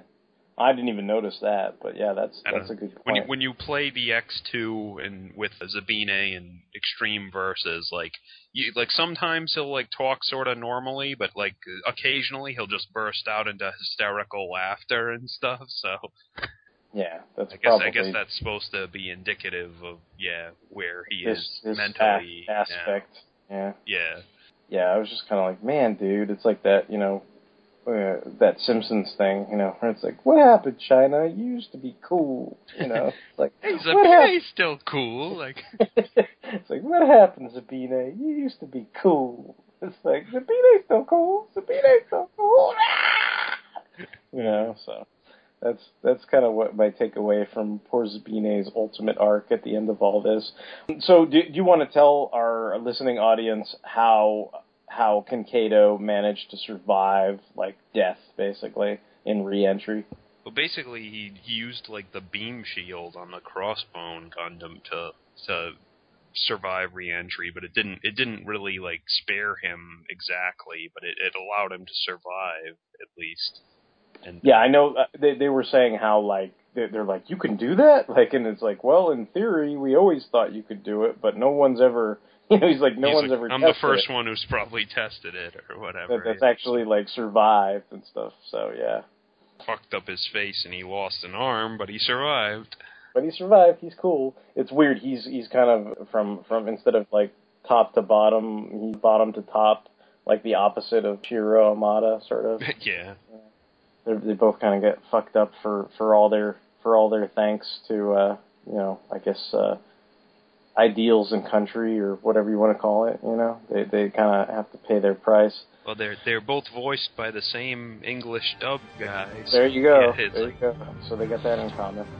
He's preparing a full power blast to wipe all of us out in one shot. I'm sorry, but now I have to kill him. We've both suffered so much, and now we can't let him hurt anyone else. And I guess the ultimate plan, now that Barnes revealed the weak spot on the quote-unquote Death Star to our main cast of characters, what they're planning to do is use the beam shields to get all these older rockets up into space, and then they're going to use those against the Jupiter attack force. So that's... I mean, I guess that's the basic idea, is that, you know, I think in terms of the Jupiter Empire, they think they've wiped out, like, all the useful Federation rockets, but this is, like, kind of like the whole, like, how can cavemen, like, fly, you know, F-15s? It's like, but they can in Scientology land, you know, like that kind of bullshit, I guess. But, you know, in this case, I guess it's just like they're using old crotchety rockets that nobody thought were a threat, but if you add the beam shield technology to them, then they immediately, you know, can actually gain orbit without, you know, and actually be a problem for their plan. Yeah, it seems to work in their favor, because, like, all the Jupiter guys are like, you know, what the fuck? Like, they're attacking us from below? Like, we did not think of this. Right, yeah. I kind of, there's the moment where they're all launching up and everything, and, like, what's funny is, I kind of like how Tobia, he's, like, praying to God when he launches up, but it's not, like, so much to, like, God, if you just, like, help me out, I'll so totally pray to you from now on, or whatever. Like, it's more like he's praying to him to be like, you know what, God? It's like, dear God, let me have the strength to do this myself, like, without your help. Like, you know, kind of thing. And I was like, that's kind of cool. I kind of like that. That was a good moment, yeah. Yeah. So ultimately they are our heroes, and they successfully break the weak point in the Jupiter Empire caravan out there in space and everything. Crux Dougherty ends up deciding to go out himself. It's like, I will take a ship myself. But, of course, it's like he goes out with all of his quote-unquote selves. So it's like, it's kind of fucked up because it's like there's I think there's like 7 of them out there or whatever. Yeah, initially, 7 of them. And so you've got, in addition to that, it's like Professor Karras is there in this like huge giant mobile armor. So he's fighting Tobia. And then this is something I thought was interesting too, because we kind of talked a lot about the parallels between Gundam Unicorn, with Audrey Byrne and, Bernadette and, the kind of, the young kid protagonist from school and, all these kind of things, these rivals and stuff. Like there's lots of similar themes and tropes in this. And then of course I thought when they had that huge, gigantic mobile armor in this, it's like it's like, yeah, like Crux Dougherty has like 7 of them, but it's like they're all pretty gigantic. I mean, I couldn't help but think of that, whatever that fucking beast that one little Japanese lady was carrying the model of from Unicorn. Oh, the Neo Zeong. Yeah, I was like that's to me I was like they're massive, all yeah. I mean, and then the one in this too. I was like, even this, it's like that. It's a huge ass suit. So I was like, that kind of trope is pretty similar. Like, I know you were saying maybe it wasn't that big in the original novel or whatever, but I wonder if they got the idea from reading this too. I mean, maybe they were fans of the Crossbone or something. It could be, yeah. I mean, I think I'm trying to think. You do have to, in Extreme Versus, this is where I get all my I probably played the Crossbone units in Extreme Versus before I ever read this manga, so this is where I get sort of my it actually helps because you get how you were saying sometimes it's a little difficult for you to follow the action. Right. But if I played these units in a video game, I already know what they can do, so it's like I can follow it easier, and I know their scale and all that. So in Extreme Versus, there is a boss battle where you have to fight 7 of these things, and I'm pretty sure a couple things might be I don't know, rival it, but it might be the biggest boss in the game, but. They're all pretty much in the manga, they're all pretty much, they have low HP, grunts can take them out, and they pretty much do in the manga. Yeah, so basically as we're wrapping up, there is of course the long awaited Zabine versus Kinkaido / Seabook rematch. And then for me I thought that it was kind of weird that because Tobia is having this huge battle with Professor Karras, right? And Tobia, of course, he's our lead protagonist. He's a new type. I mean, to me, he pretty much outright ends up owning Professor Karras, right? But then, I don't know. I wanted to ask you about this because I thought it was just maybe this is tying back into what you said before about how Zabine, it's like, what happened, Zabine? You used to be cool. And you're like, well, maybe at one point Professor Karras was cool. Maybe this is some of his coolness from long, long ago, seeping its way back in. But there's that weird moment where, one of the other, because he's got that whole new type, I guess, core. I don't know what to call them, that class or their, his students, basically, the people that he's been sort of indoctrinating and training and everything. And it looks like one of them is going to try to shoot Tobia in the back. And Professor Karras, stops that from happening. So at first I was like, well, why would... It's weird. It seemed out of character for him. Because he seemed like such a ridiculous bastard the whole time. But it's almost like he's got a 180-degree turnaround. And it's like, I am now Annie Skywalker, and I will throw the Emperor over the... You know what I mean? Where you're like... It just... Well, I guess I was kind of I think we mentioned it a while ago, but he's got this weird kind of twisted affection for Tobia, even though he's trying to kill him all the time. So I don't know. I guess it kind of fit in with that. But Okay, yeah. As even though he's like, like he's totally twisted and stuff, it seems like he's still, like he kind of says even, like, you gotta be my student again, Tobia, like, you're cool. It must be one of those, like, God damn it, like, I, Lex Luthor, must kill Superman, no one else can kill Superman but me, type thing, or whatever. Only I am allowed to defeat you. Yeah, I guess it seems like that, but sometimes I think it's funny, it's like, you trained the kid, like, you sort of were, well, okay, I don't know. And then, of course, my favorite, Cousin Sherry, has come back with her folks, and they're actually there to assist the Crossbone Vanguard and Federation against the Jupiter Empire. So it's weird, there are all these weird, I don't want to say rival fusions, but it's like, there's all this, like, constant political realignment based on which way the wind is blowing. It's like I guess people are, it's like, oh, I'm happy to have your support, but at the same time you're like, wow, you bunch of backstabbing fucknuts, like, because it's like 1 minute it's like if the Jupiter Empire was winning, they would probably come in and help them, and you're just like, come on, man, like, what a bunch of ass, But like, I do I think the only one who's genuine about it is like Harrison, like in the F91, because he's kind of like, I'll accept, help from pirates, okay, but, he's like, in return, like, I can recommend a good lawyer at your trial, or whatever. Yeah. And, like, kind of, Kincaid like, smirks at that, so I think that was a little more, like, good-natured than, Cousin Cherry's, like, Cherry. Oh, trusted and honored friends, we have come to help you, like, now that it's obvious you are winning,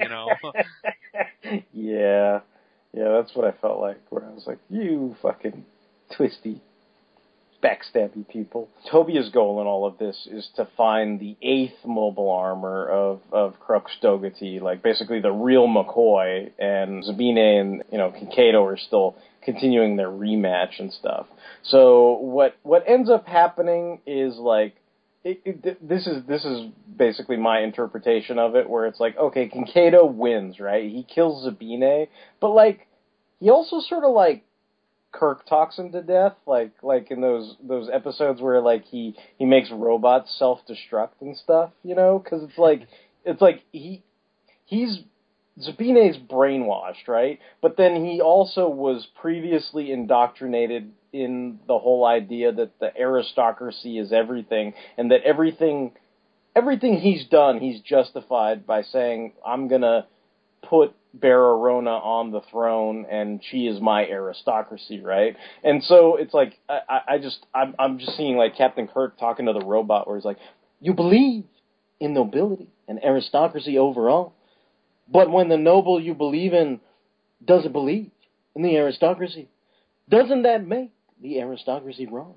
And it's just like, and then all of a sudden Zabine is just going like, it does not compute. And then it's like, yeah, he literally kills him, but at the same time, it's like he also sort of verbally and sort of philosophically bests him at the same time, where he's kind of like, don't your, it's like your rationalizations kind of contradict one another, and the person that you're fighting to put in charge doesn't even believe in what you're doing, so, how can you possibly, it's like, if what, you're kind of propagating your own beliefs of right and wrong on someone who doesn't even believe in your sense of right and wrong, so, anyway, I thought it was funny.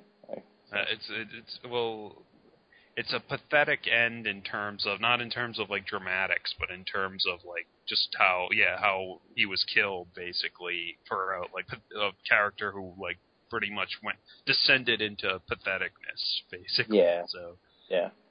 Yeah, you used to be cool, Zabine. You used to be cool. I am nomad. I am perfect. That which is imperfect must be sterilized. You are in error. You did not discover your mistake. You have made 2 errors. You are flawed and imperfect. And you have not corrected by sterilization. You have made 3 errors. Error. Examine. You are flawed and imperfect. Execute your prime function. I shall analyze error. Tobia, he's fighting with Crux Dougherty, and it's the really for reals Crux Dougherty at this point, and they both fall to Earth, and they're fighting together and everything. And then there's like this kind of flashback to, I don't know if it justifies any of his behavior, but they do go into his motivation, sort of, where they talk about how Bernadette's mother was from the Earth sphere, and that the marriage to Crux Dougherty was an arranged marriage, and that because of her kindness, like, it's really weird. Like, it's this kind of, you know, he perceives her kindness as like a weakness and kind of a rejection of everything he believes in. Like, it's I don't know, to me it was kind of twisted, you know, like, obviously they're setting him up as somebody who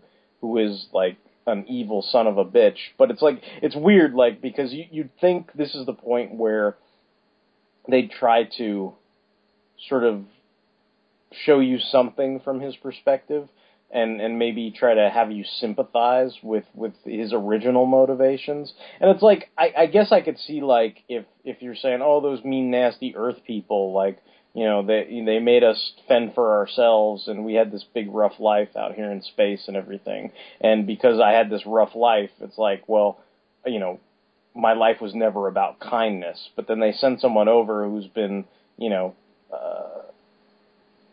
raised in a different environment, so she can afford to be kind. And it's like, then based on that, he's like, I will not have that. You know, it's like, Kaiser Soze, like, killing his wife and kid or whatever, you know, like that kind of thing. And like, I don't know. You can only be kind because you've had an easy life, basically. Like, you know, you haven't had to fight for what I had to fight for, so I resent that, basically. Yeah, and it's like he's resentful for that, like, either because of his life or because he can't be kind, or I don't know. I you know, to me it's like one of those things where I don't like that character. It's like, that's just an excuse. Like, you could be kind if you wanted to. Yeah. You know what I mean? Like, it's like you're just an evil just son asshole. of a bitch. Yeah. Yeah. So like, I mean, if there was any goal in that to make me sympathize with the character, it failed, but maybe that wasn't the goal. Maybe the goal was to make you completely distance yourself from his way of thinking. It's basically like Tobia or Kincaid like tells Tobia basically, like, can't you sense like his evil presence? Like, he's so evil. Like, yeah. It's like, I'm gonna imagine him with a goatee. He's like so evil. It's like that. He's got a tiny Hitler mustache in my head, Kincaid. It's like that. It's like that. The Dragon Ball abridged thing where Goku's like, when he fights what's his face, Turles in the Tree of Might, and he's like, I'm gonna imagine you with a goatee. And he's like, so evil. Like, ugh. Like, man, you're so bad. Like. So this kind of results in a huge, gigantic battle in which Tobia basically cuts off all the warheads, and then both of the suits are pretty much decimated in the fight. Like, Crux Dougherty. I was just gonna ask you, did you think that was like a little too ridiculous, or were you still like, you know, Tobia's the man, he can totally do that. Like, you know, he just cleanly cuts off all the warheads in one swing or whatever. I guess I was just chalking it up to, like, even though he doesn't think he's... I mean, it's that thing of, like, I don't have any special abilities, but yet I'm cutting off warheads and everything's super cool. Like, I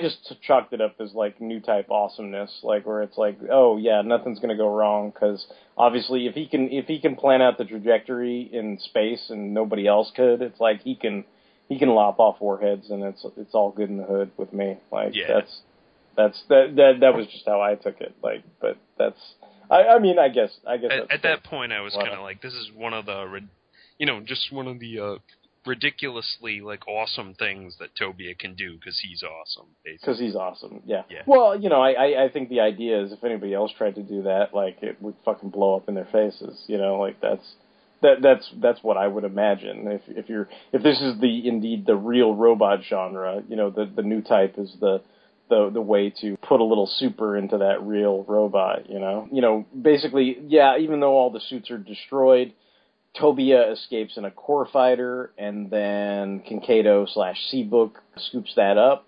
And then, of course, Seabook which I did like because it does not adhere to the Comics Code Authority. Like, he's basically going to make sure that Crux Dougherty is dead. Like, and he's not going to fuck around with, I think we always talk about this in Gundam, but it's like, I think in people's heart of hearts, they know there's people like that.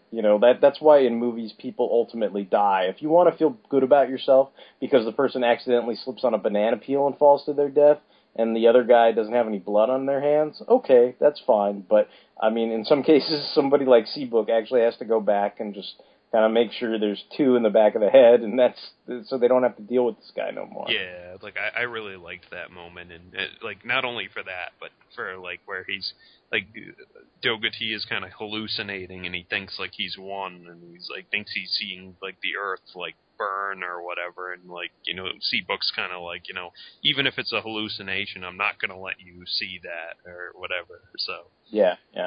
It's like, it's like the end of For the Man Who Has Everything, and Mongol's, like, dreaming peacefully about, butchering everybody, and then Superman just flies up, even though he's got the Black Mercy attached to him, and, like, snaps his neck. Yeah. It's like, no, you don't get to win. You don't get to see the happy ending. It's like you hear Batman from that the episode adaptation where he's like, whatever it is, it's too good for him. Are you all right? But there was no explosion. I lied. What? You lied. Everything Harry tells you is a lie. Remember that. Everything Harry tells you is a lie. Now, listen to this carefully, Norman. I am lying. You say you are lying, but if everything you say is a lie, then you are telling the truth. But you cannot tell the truth because everything you say is a lie. But you lie, you tell the truth, but you cannot, for you lie. Illogical. Please explain. You are human. Only humans can explain their behavior. Please explain. I am not programmed to respond in that area. So, yeah, I mean, that's pretty much the wrap-up of the big climactic battle in Volume 6. The final, like, epilogue-type stuff. There is a very, happy ending where Kinkaido and Bararona, again, decide they can be Seabook and Cecily after, like, this 10-year hiatus of no sex, and, they can finally get started on making a family and getting into the nookie and all that good happy stuff. And then at that point, it's, the torch is clearly passed on, Seabook basically is like, okay, the Crossbone Gundam's all yours, kid. He throws him the keys, and then, they kind of have this write-up where it's like, well, and nobody quite knew, like, who it was or what happened or whatever, but whoever was piloting that Crossbone Gundam, he was the man, so it's like that's kind of how it wraps up, so. Whoever that guy was, he was fucking awesome. Like, he was fucking tits. He was cool. The end. Yeah, that's kind of how it ends. I mean, I enjoyed this. I mean, I guess I was, I'm like self-serving, right? I'm like, I'm the one who recommended it, and it's good. But I did like it. I was definitely looking forward to discussing this. Like like we had said before, the original plan was this was going to be like the second episode of Mobile Suit Mondays, but it ends up being like episode like 29 or whatever this is, So it just worked out that way. But I'm happy I got the chance to discuss it with you. I mean, my only real criticisms, and this is probably just more a cultural thing, is what I've been hinting at throughout the course of the podcast is, like if you don't have that advantage of maybe playing all the video games, I mean, even in just doing some simple research where I looked up some different generations games and seeing like visuals of the protagonists and the characters and everything, you get a better idea. Like you're like, oh, the raspberry lady, she's kind of got pink hair. You know what I mean? Like you I don't know, for me, I just get a much better sense of who those characters are when I see them in color, when I can sort of, follow the flow of action sometimes. I mean, sometimes in manga, it's like you're saying, you have those kind of questions of what exactly happened? I'm not 100% sure. And so occasionally there are things like that. I mean, in that sense, I mean, that's one of those things where you're like, wouldn't it be cool to see this get animated. I mean, I think that would clear up any problems I have with the manga itself. If you could actually sort of have a choreographed fight that you could actually observe, like, because so sometimes I think, I don't know, like, it's like sometimes the way action flows, it's like, and maybe this isn't a cultural thing necessarily. I mean, maybe it could just be, if there was a different artist or something like that. But, occasionally it's like when you're following some kind of fight, whether it's an American comic or a Japanese comic, sometimes you feel like there's a lot of pieces missing to it where you couldn't follow it sequentially. And I think there are occasionally bits like this in here where it was a little difficult for me to follow. But like I said, overall, I mean, I enjoyed following the continuing stories of the protagonists, and if they made this an anime, like, something that wasn't just a fan, because I think, isn't there like a fan intro of this somewhere that somebody did? I don't even know who made it, if it was like, a Japanese fan or an English fan, or like I'd seen it years ago, but like I could only appreciate it after I like really watched it. I read the manga, and I knew who all the characters were, and if you, I don't like. If you just go on YouTube and look up like Gundam Crossbone Gundam fan opening, like a couple people have it up, but it's not like the original creator of it. Right. Like, so I don't know where it originated from, but it's pretty cool. Like, let me ask you, because I don't know, the art style in this manga has like, a lot of detractors because it's kind of like cartoony, I guess. Okay. Would you like to see the art style, if they were to animate this, would you like to see the art style like sort of strictly adhered to, or would you like it like sort of like your Avatar where they kind of like, I don't know. I think I'd like it like the Avatar, where it's done in more like defined, almost more defined style. Like even if I don't think I'd be opposed to it if it was even more realistic than that. You know what I mean? Like if it was, I think if it was like unicorn level animation where everybody looked, I would rather have it played mostly straight. I mean that would be. I mean, I don't know if that's like sacrilege where you're like, oh, I don't want it to look like the manga. I think that part of the reason why I have my minor nitpicks about it is maybe due to that style. Maybe, possibly, So, that's true, so yeah. Sometimes it is hard would, to see, what's going down or whatever. So, I mean, that's one of those things that's interesting about that fan intro, because I think the fan intro, maybe that's why you bring it up, does kind of adhere to that. I mean, there is that aspect to it where it is slightly cartoony, right? So, I mean, so it's like it's accurate, but I think if they made something from Bandai, specifically, I would think maybe I would like to see it, cleaned up a little bit. Yeah.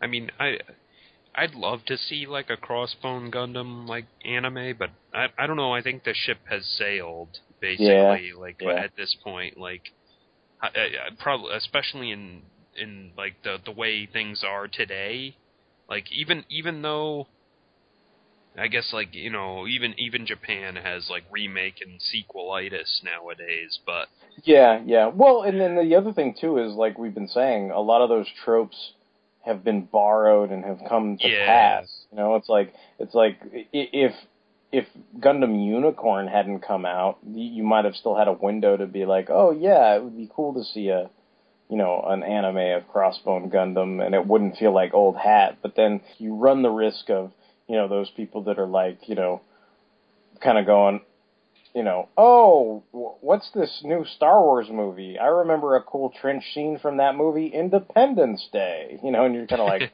what? You run that risk of the gap of where it's like, oh, well, yeah, I mean, if all people see is Gundam Unicorn, or, like that stupid meme I put up on the Gundam thread where it was like, it was like from that Johnny Depp movie where it's like, what series did you start with? And the little kid's like, Seed. And then it's like that clip of Johnny Depp like cradling the kid on the park bench. It's like, I'm sorry. And that's kind of, that's kind of where you're at this point, unfortunately with that manga, because I think a lot of those things have come to pass in some form or another. I mean, I would think that a character like Crux Dogati would still be a bit original, because I can't think of I mean, I compared it to other things like, the Emperor and Dark Empire from Star Wars, the Dark Horse series, but I can't think of something like that. Someone who's like just so straight up Gundam. evil and like. Well, I think there's people that are evil in Gundam, but I mean in the sense that like he had that one, these kind of like cyborg-ish, like life model decoy clone bio bodies, like I don't know, it seemed, and the idea that like people are colonizing on Jupiter, I mean there's some aspects to it where I don't think it totally is something that couldn't be perceived as original to a degree at this point. What I was thinking is like, I don't know, they'd have to, basically you have to see F91 to get a lot out of like Cecily and Seabass. Right. Yeah, that's this, true. so, that's true. And like who like how are they going to sell that to like a TV station or whatever? You had to watch this movie from the '80s before you could get anything out. Before you could get anything out of this series. Yeah. So. I see what you're saying. I mean, who knows? Maybe they could do something like where they re-released the Zeta movies, and then you make like 3 movies, and like the beginning movie is like a remake of like F91, and then the second movie is like 10 years later, Crossbone Gundam, and the third movie wraps it up. I mean, they could probably do 3 movies. Do like some new animation with it or something like that. I don't know. Yeah. I don't know. It's kind of it's for years now. I think like it's been on many a fan's like wish list. Right. Yeah. Like I don't know. I just don't know how realistic it is anymore. No, yeah, I know what you're saying. Yeah, we're all fans. It's fun to speculate and kind of wish about things. But yeah, I see what you're saying too. The realistic viewpoint of it is like that ship is probably don't get your hopes up. Like that ship is probably sailed at this point. It's kind of like people still like saying, I want them to do the Judas Contract in a direct to video release, and you're kind of like, I think that's not going to happen now. It's been like 10 years or whatever. And if they do like make it, like all of a sudden all the Teen Titans will have like Tron lines on their costumes. Right. It'll be totally different. Yeah. Let me ask you this: have you ever looked into the sequels to Crossbone Gundam? Because there is like a whole other series. Yeah, there's the sequel series is called Skullheart, and then there's like another follow up. Like I've never read them. All I really know is that, like, Cecily and Seabook probably, like, squirt out some kids or something like that. Like, I remember reading something about that. Yeah, it's mostly focused on Tobia and Bernadette after this point. Yeah, so... Okay. But I just kind of scanned and saw, what the deal was after that. Yeah, maybe when we continue doing more of these Mobile Suit Mondays, that's something we can look into and maybe do another episode about some of those.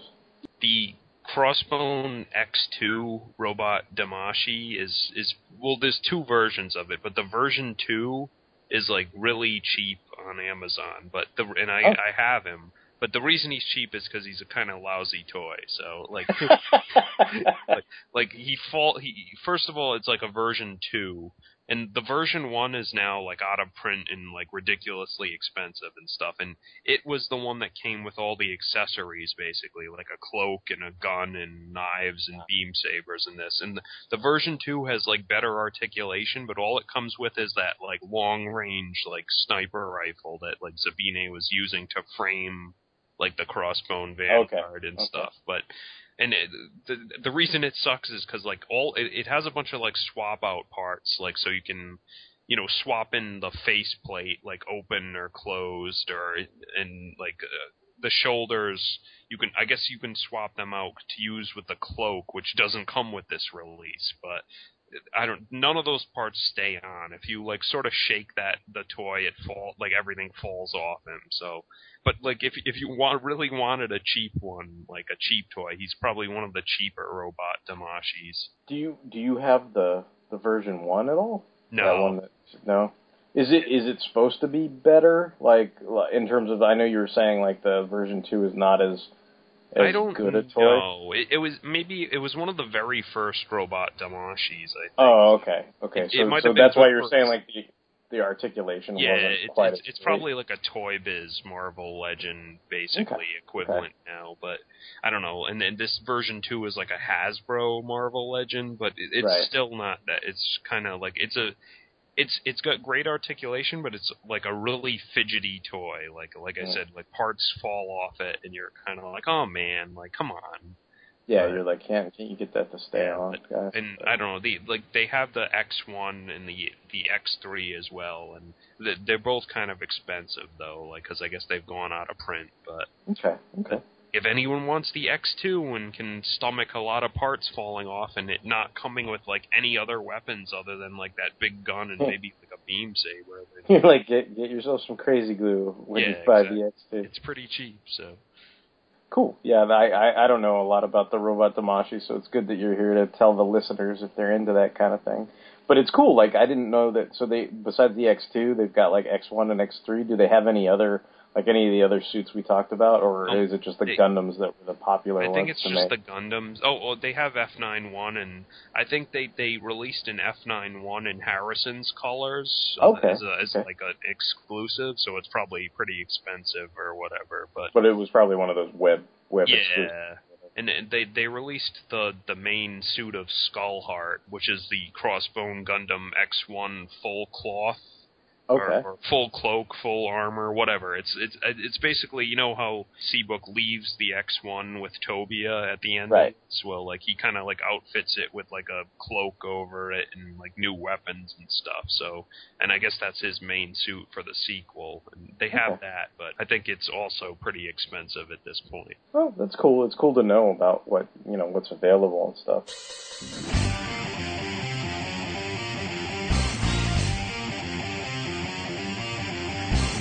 All right, cool. So then that pretty much will wrap us up for tonight's episode of Mobile Suit Mondays. We hope you've enjoyed listening to our coverage of the Mobile Suit Gundam Crossbone manga. Like we said, maybe we'll pick up again and talk about Gundam Skullheart or some of the other sequels. And then, like we've also been saying, we want to kind of take a break from doing an ongoing series for a little bit. So there'll probably be some kind of one-shot type thing coming up here in the future. And then, who knows, maybe we'll get into Build Fighters Try. I know we've been talking about Gundam G and Reconquista. And then I know there's a new series coming out, too, so who knows. Yeah, but, within a couple days, and as we're recording this, it's going to be announced. So. Yeah. And, I guess it's worth mentioning that I know Right Stuff is announced. They're going to be releasing the original Mobile Suit Gundam on Blu-ray. So who knows, maybe that'll be something fun to revisit when that finally gets released, and then they have the rights to like all the other series too. So I still want to get some. Yeah, like I still want to review on Mobile Suit Mondays eventually the like crappy Disowned by Tamino episode of Mobile Suit. Yeah, that'd be fun too. Like that's what I'm wondering. I wonder if Right Stuff. I wonder if that release will have that or not. Yeah. Like maybe they'll finally give up the ghost on that. Because I well, not to get into it, but I mean, it's not the end of the world to me, like, chill the fuck out. Like, it's cool. But anyway. It's just a poorly animated Zaku throwing rocks, so. Yeah. So, it's cool, dude. It's cool. Alright, if you want to get in contact with us, if you want to send us feedback, comments, questions, concerns, if you have any suggestions for any upcoming Mobile Suit Monday coverage, some shows or one-shots or things that you'd prefer us to cover, series you'd prefer us to go into, continuing on, send us some email at fanholespodcast@gmail.com. We are on Podbean. We are on Stitcher Radio, where you can stream our shows. We have a Facebook. We have a Tumblr. We've got Twitter. We have Instagram. And we've got, did I say Tumblr already? I don't know. Yes. We've got all that cool social medias type stuff where you can reach us and get in contact with us.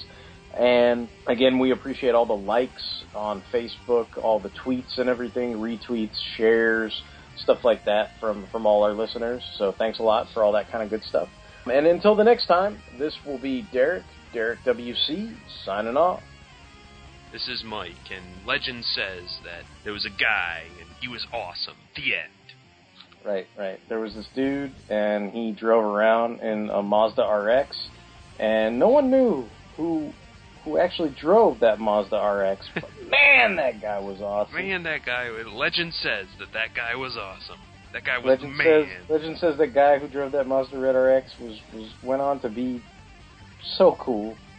He went up that river and kicked Bison's ass so hard. So hard. Awesome.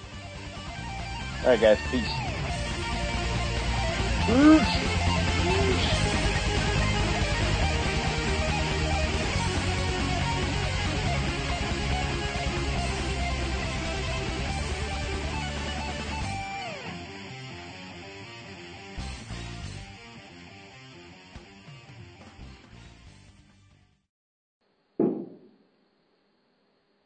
Did you hear that, Big Bang? Yes. Awesome. Yeah, there's still assorted pops going on near me. Okay. Well, I guess that's kind of where we are, right? So. Yeah. All right. Seems good. Yeah. Okay. This will be a nice, hefty Mobile Suit Mondays. Yeah. Yeah, that's fine. But it'll probably be easier just to keep them all in one spot. Yeah. And bat appears, like he starts flying off. Then you go into like detective mode, and you can see him like flying if you're in the vicinity of him. So you gotta kind of glide over him and drop on top of him, and then Batman kind of like wrestles him to the ground, and then like takes his blood and then lets him go. But like where I dive bombed him and I landed on him. Like Batman like beat him up and like crashed him into the ground. And stuck the needle in him, got the blood. The Man-Bat like freaks out and flies away. Then like it goes into a thing where like you talk to Alfred with your like hollow gauntlet or whatever he has. And he's like, sir, like how did you get the Man-Bat's blood? And like Batman's like, I tackled him and stole it. Blah blah blah. Like analyze this, Alfred. And whatever. But the funny part was like as soon as that was over. And it went back to the regular game, like, I came out of it, and there are all these, like, drone tanks that are going around. Because it's like the Scarecrow has hired, like, this private militia to do his bidding or whatever. So there are all these drone tanks, like, going around Gotham. And, of course, they're unmanned drone tanks, so Batman can blow them up without having to feel guilty or whatever. Right. But, like, as soon as that, like, I I've finished hired you all nefariously to remote control these tanks from a, lofty tower in the middle of some IT facility. They really hit you over the head with it, too. They're like, Alfred's like, sir, like, my scanners indicate, like, those tanks are unmanned. Yeah, so you can use lethal ordnance on the Batmobile or whatever. Batman's like, good. But in any case, like when I came out of that, like sort of not cutscene, but like sort of like in-game engine like thing you couldn't skip. Like I was surrounded by those tanks, so I'm like, oh shit! So I like tried to grapple away, but they like shot me out of the air and I died. So I was like, yeah. So like playing Arkham Knight. That's what I like kind of feel like. I'm like. It's like, I know Bruce Wayne is like a multi-billionaire or whatever, but man, like, it's like, Wayne Tower has like its own like bat cave, and like, Oracle's like apartment has its own bat cave, and like all these places have their own like bat cave that can like fully equip the Batmobile with like new weapons and stuff, and I'm like, holy shit, dude, like... And I was like, how did no one notice this being built or whatever? Excuse me, I gotta go to the bathroom. Batmobile. Charger. It's like, Master Bruce, you must stop putting Batmobiles in every little Wayne Enterprises restroom. It's totally cool. It's like, every thing with the name Wayne on it has like a bat something in it. Like it's like the Wayne like Foundation Orphanage or whatever, and it's like all these little kids, and Batman just walks through. Hey guys, what's up? Hey Batman. Yeah, like I actually earlier today, I was like, oh, I was gonna talk about Crossbone. Like, let me pull out that X2 and see if it was as bad as I remembered it. And I was like within a couple minutes, like pieces were falling off it, and I was like, son of a bitch. Sounds like that fucking Ant-Man ant that I bought for the movie one. It's like those the limbs. giant ant. Yeah, it's like, especially like on the right side, it's like if you like fucking sneeze on that thing, it's like the limbs just fucking fall off. No, that's lame. Yeah. It's like I'm sitting there going, God damn it, stay on! Stay on! Fuck it up!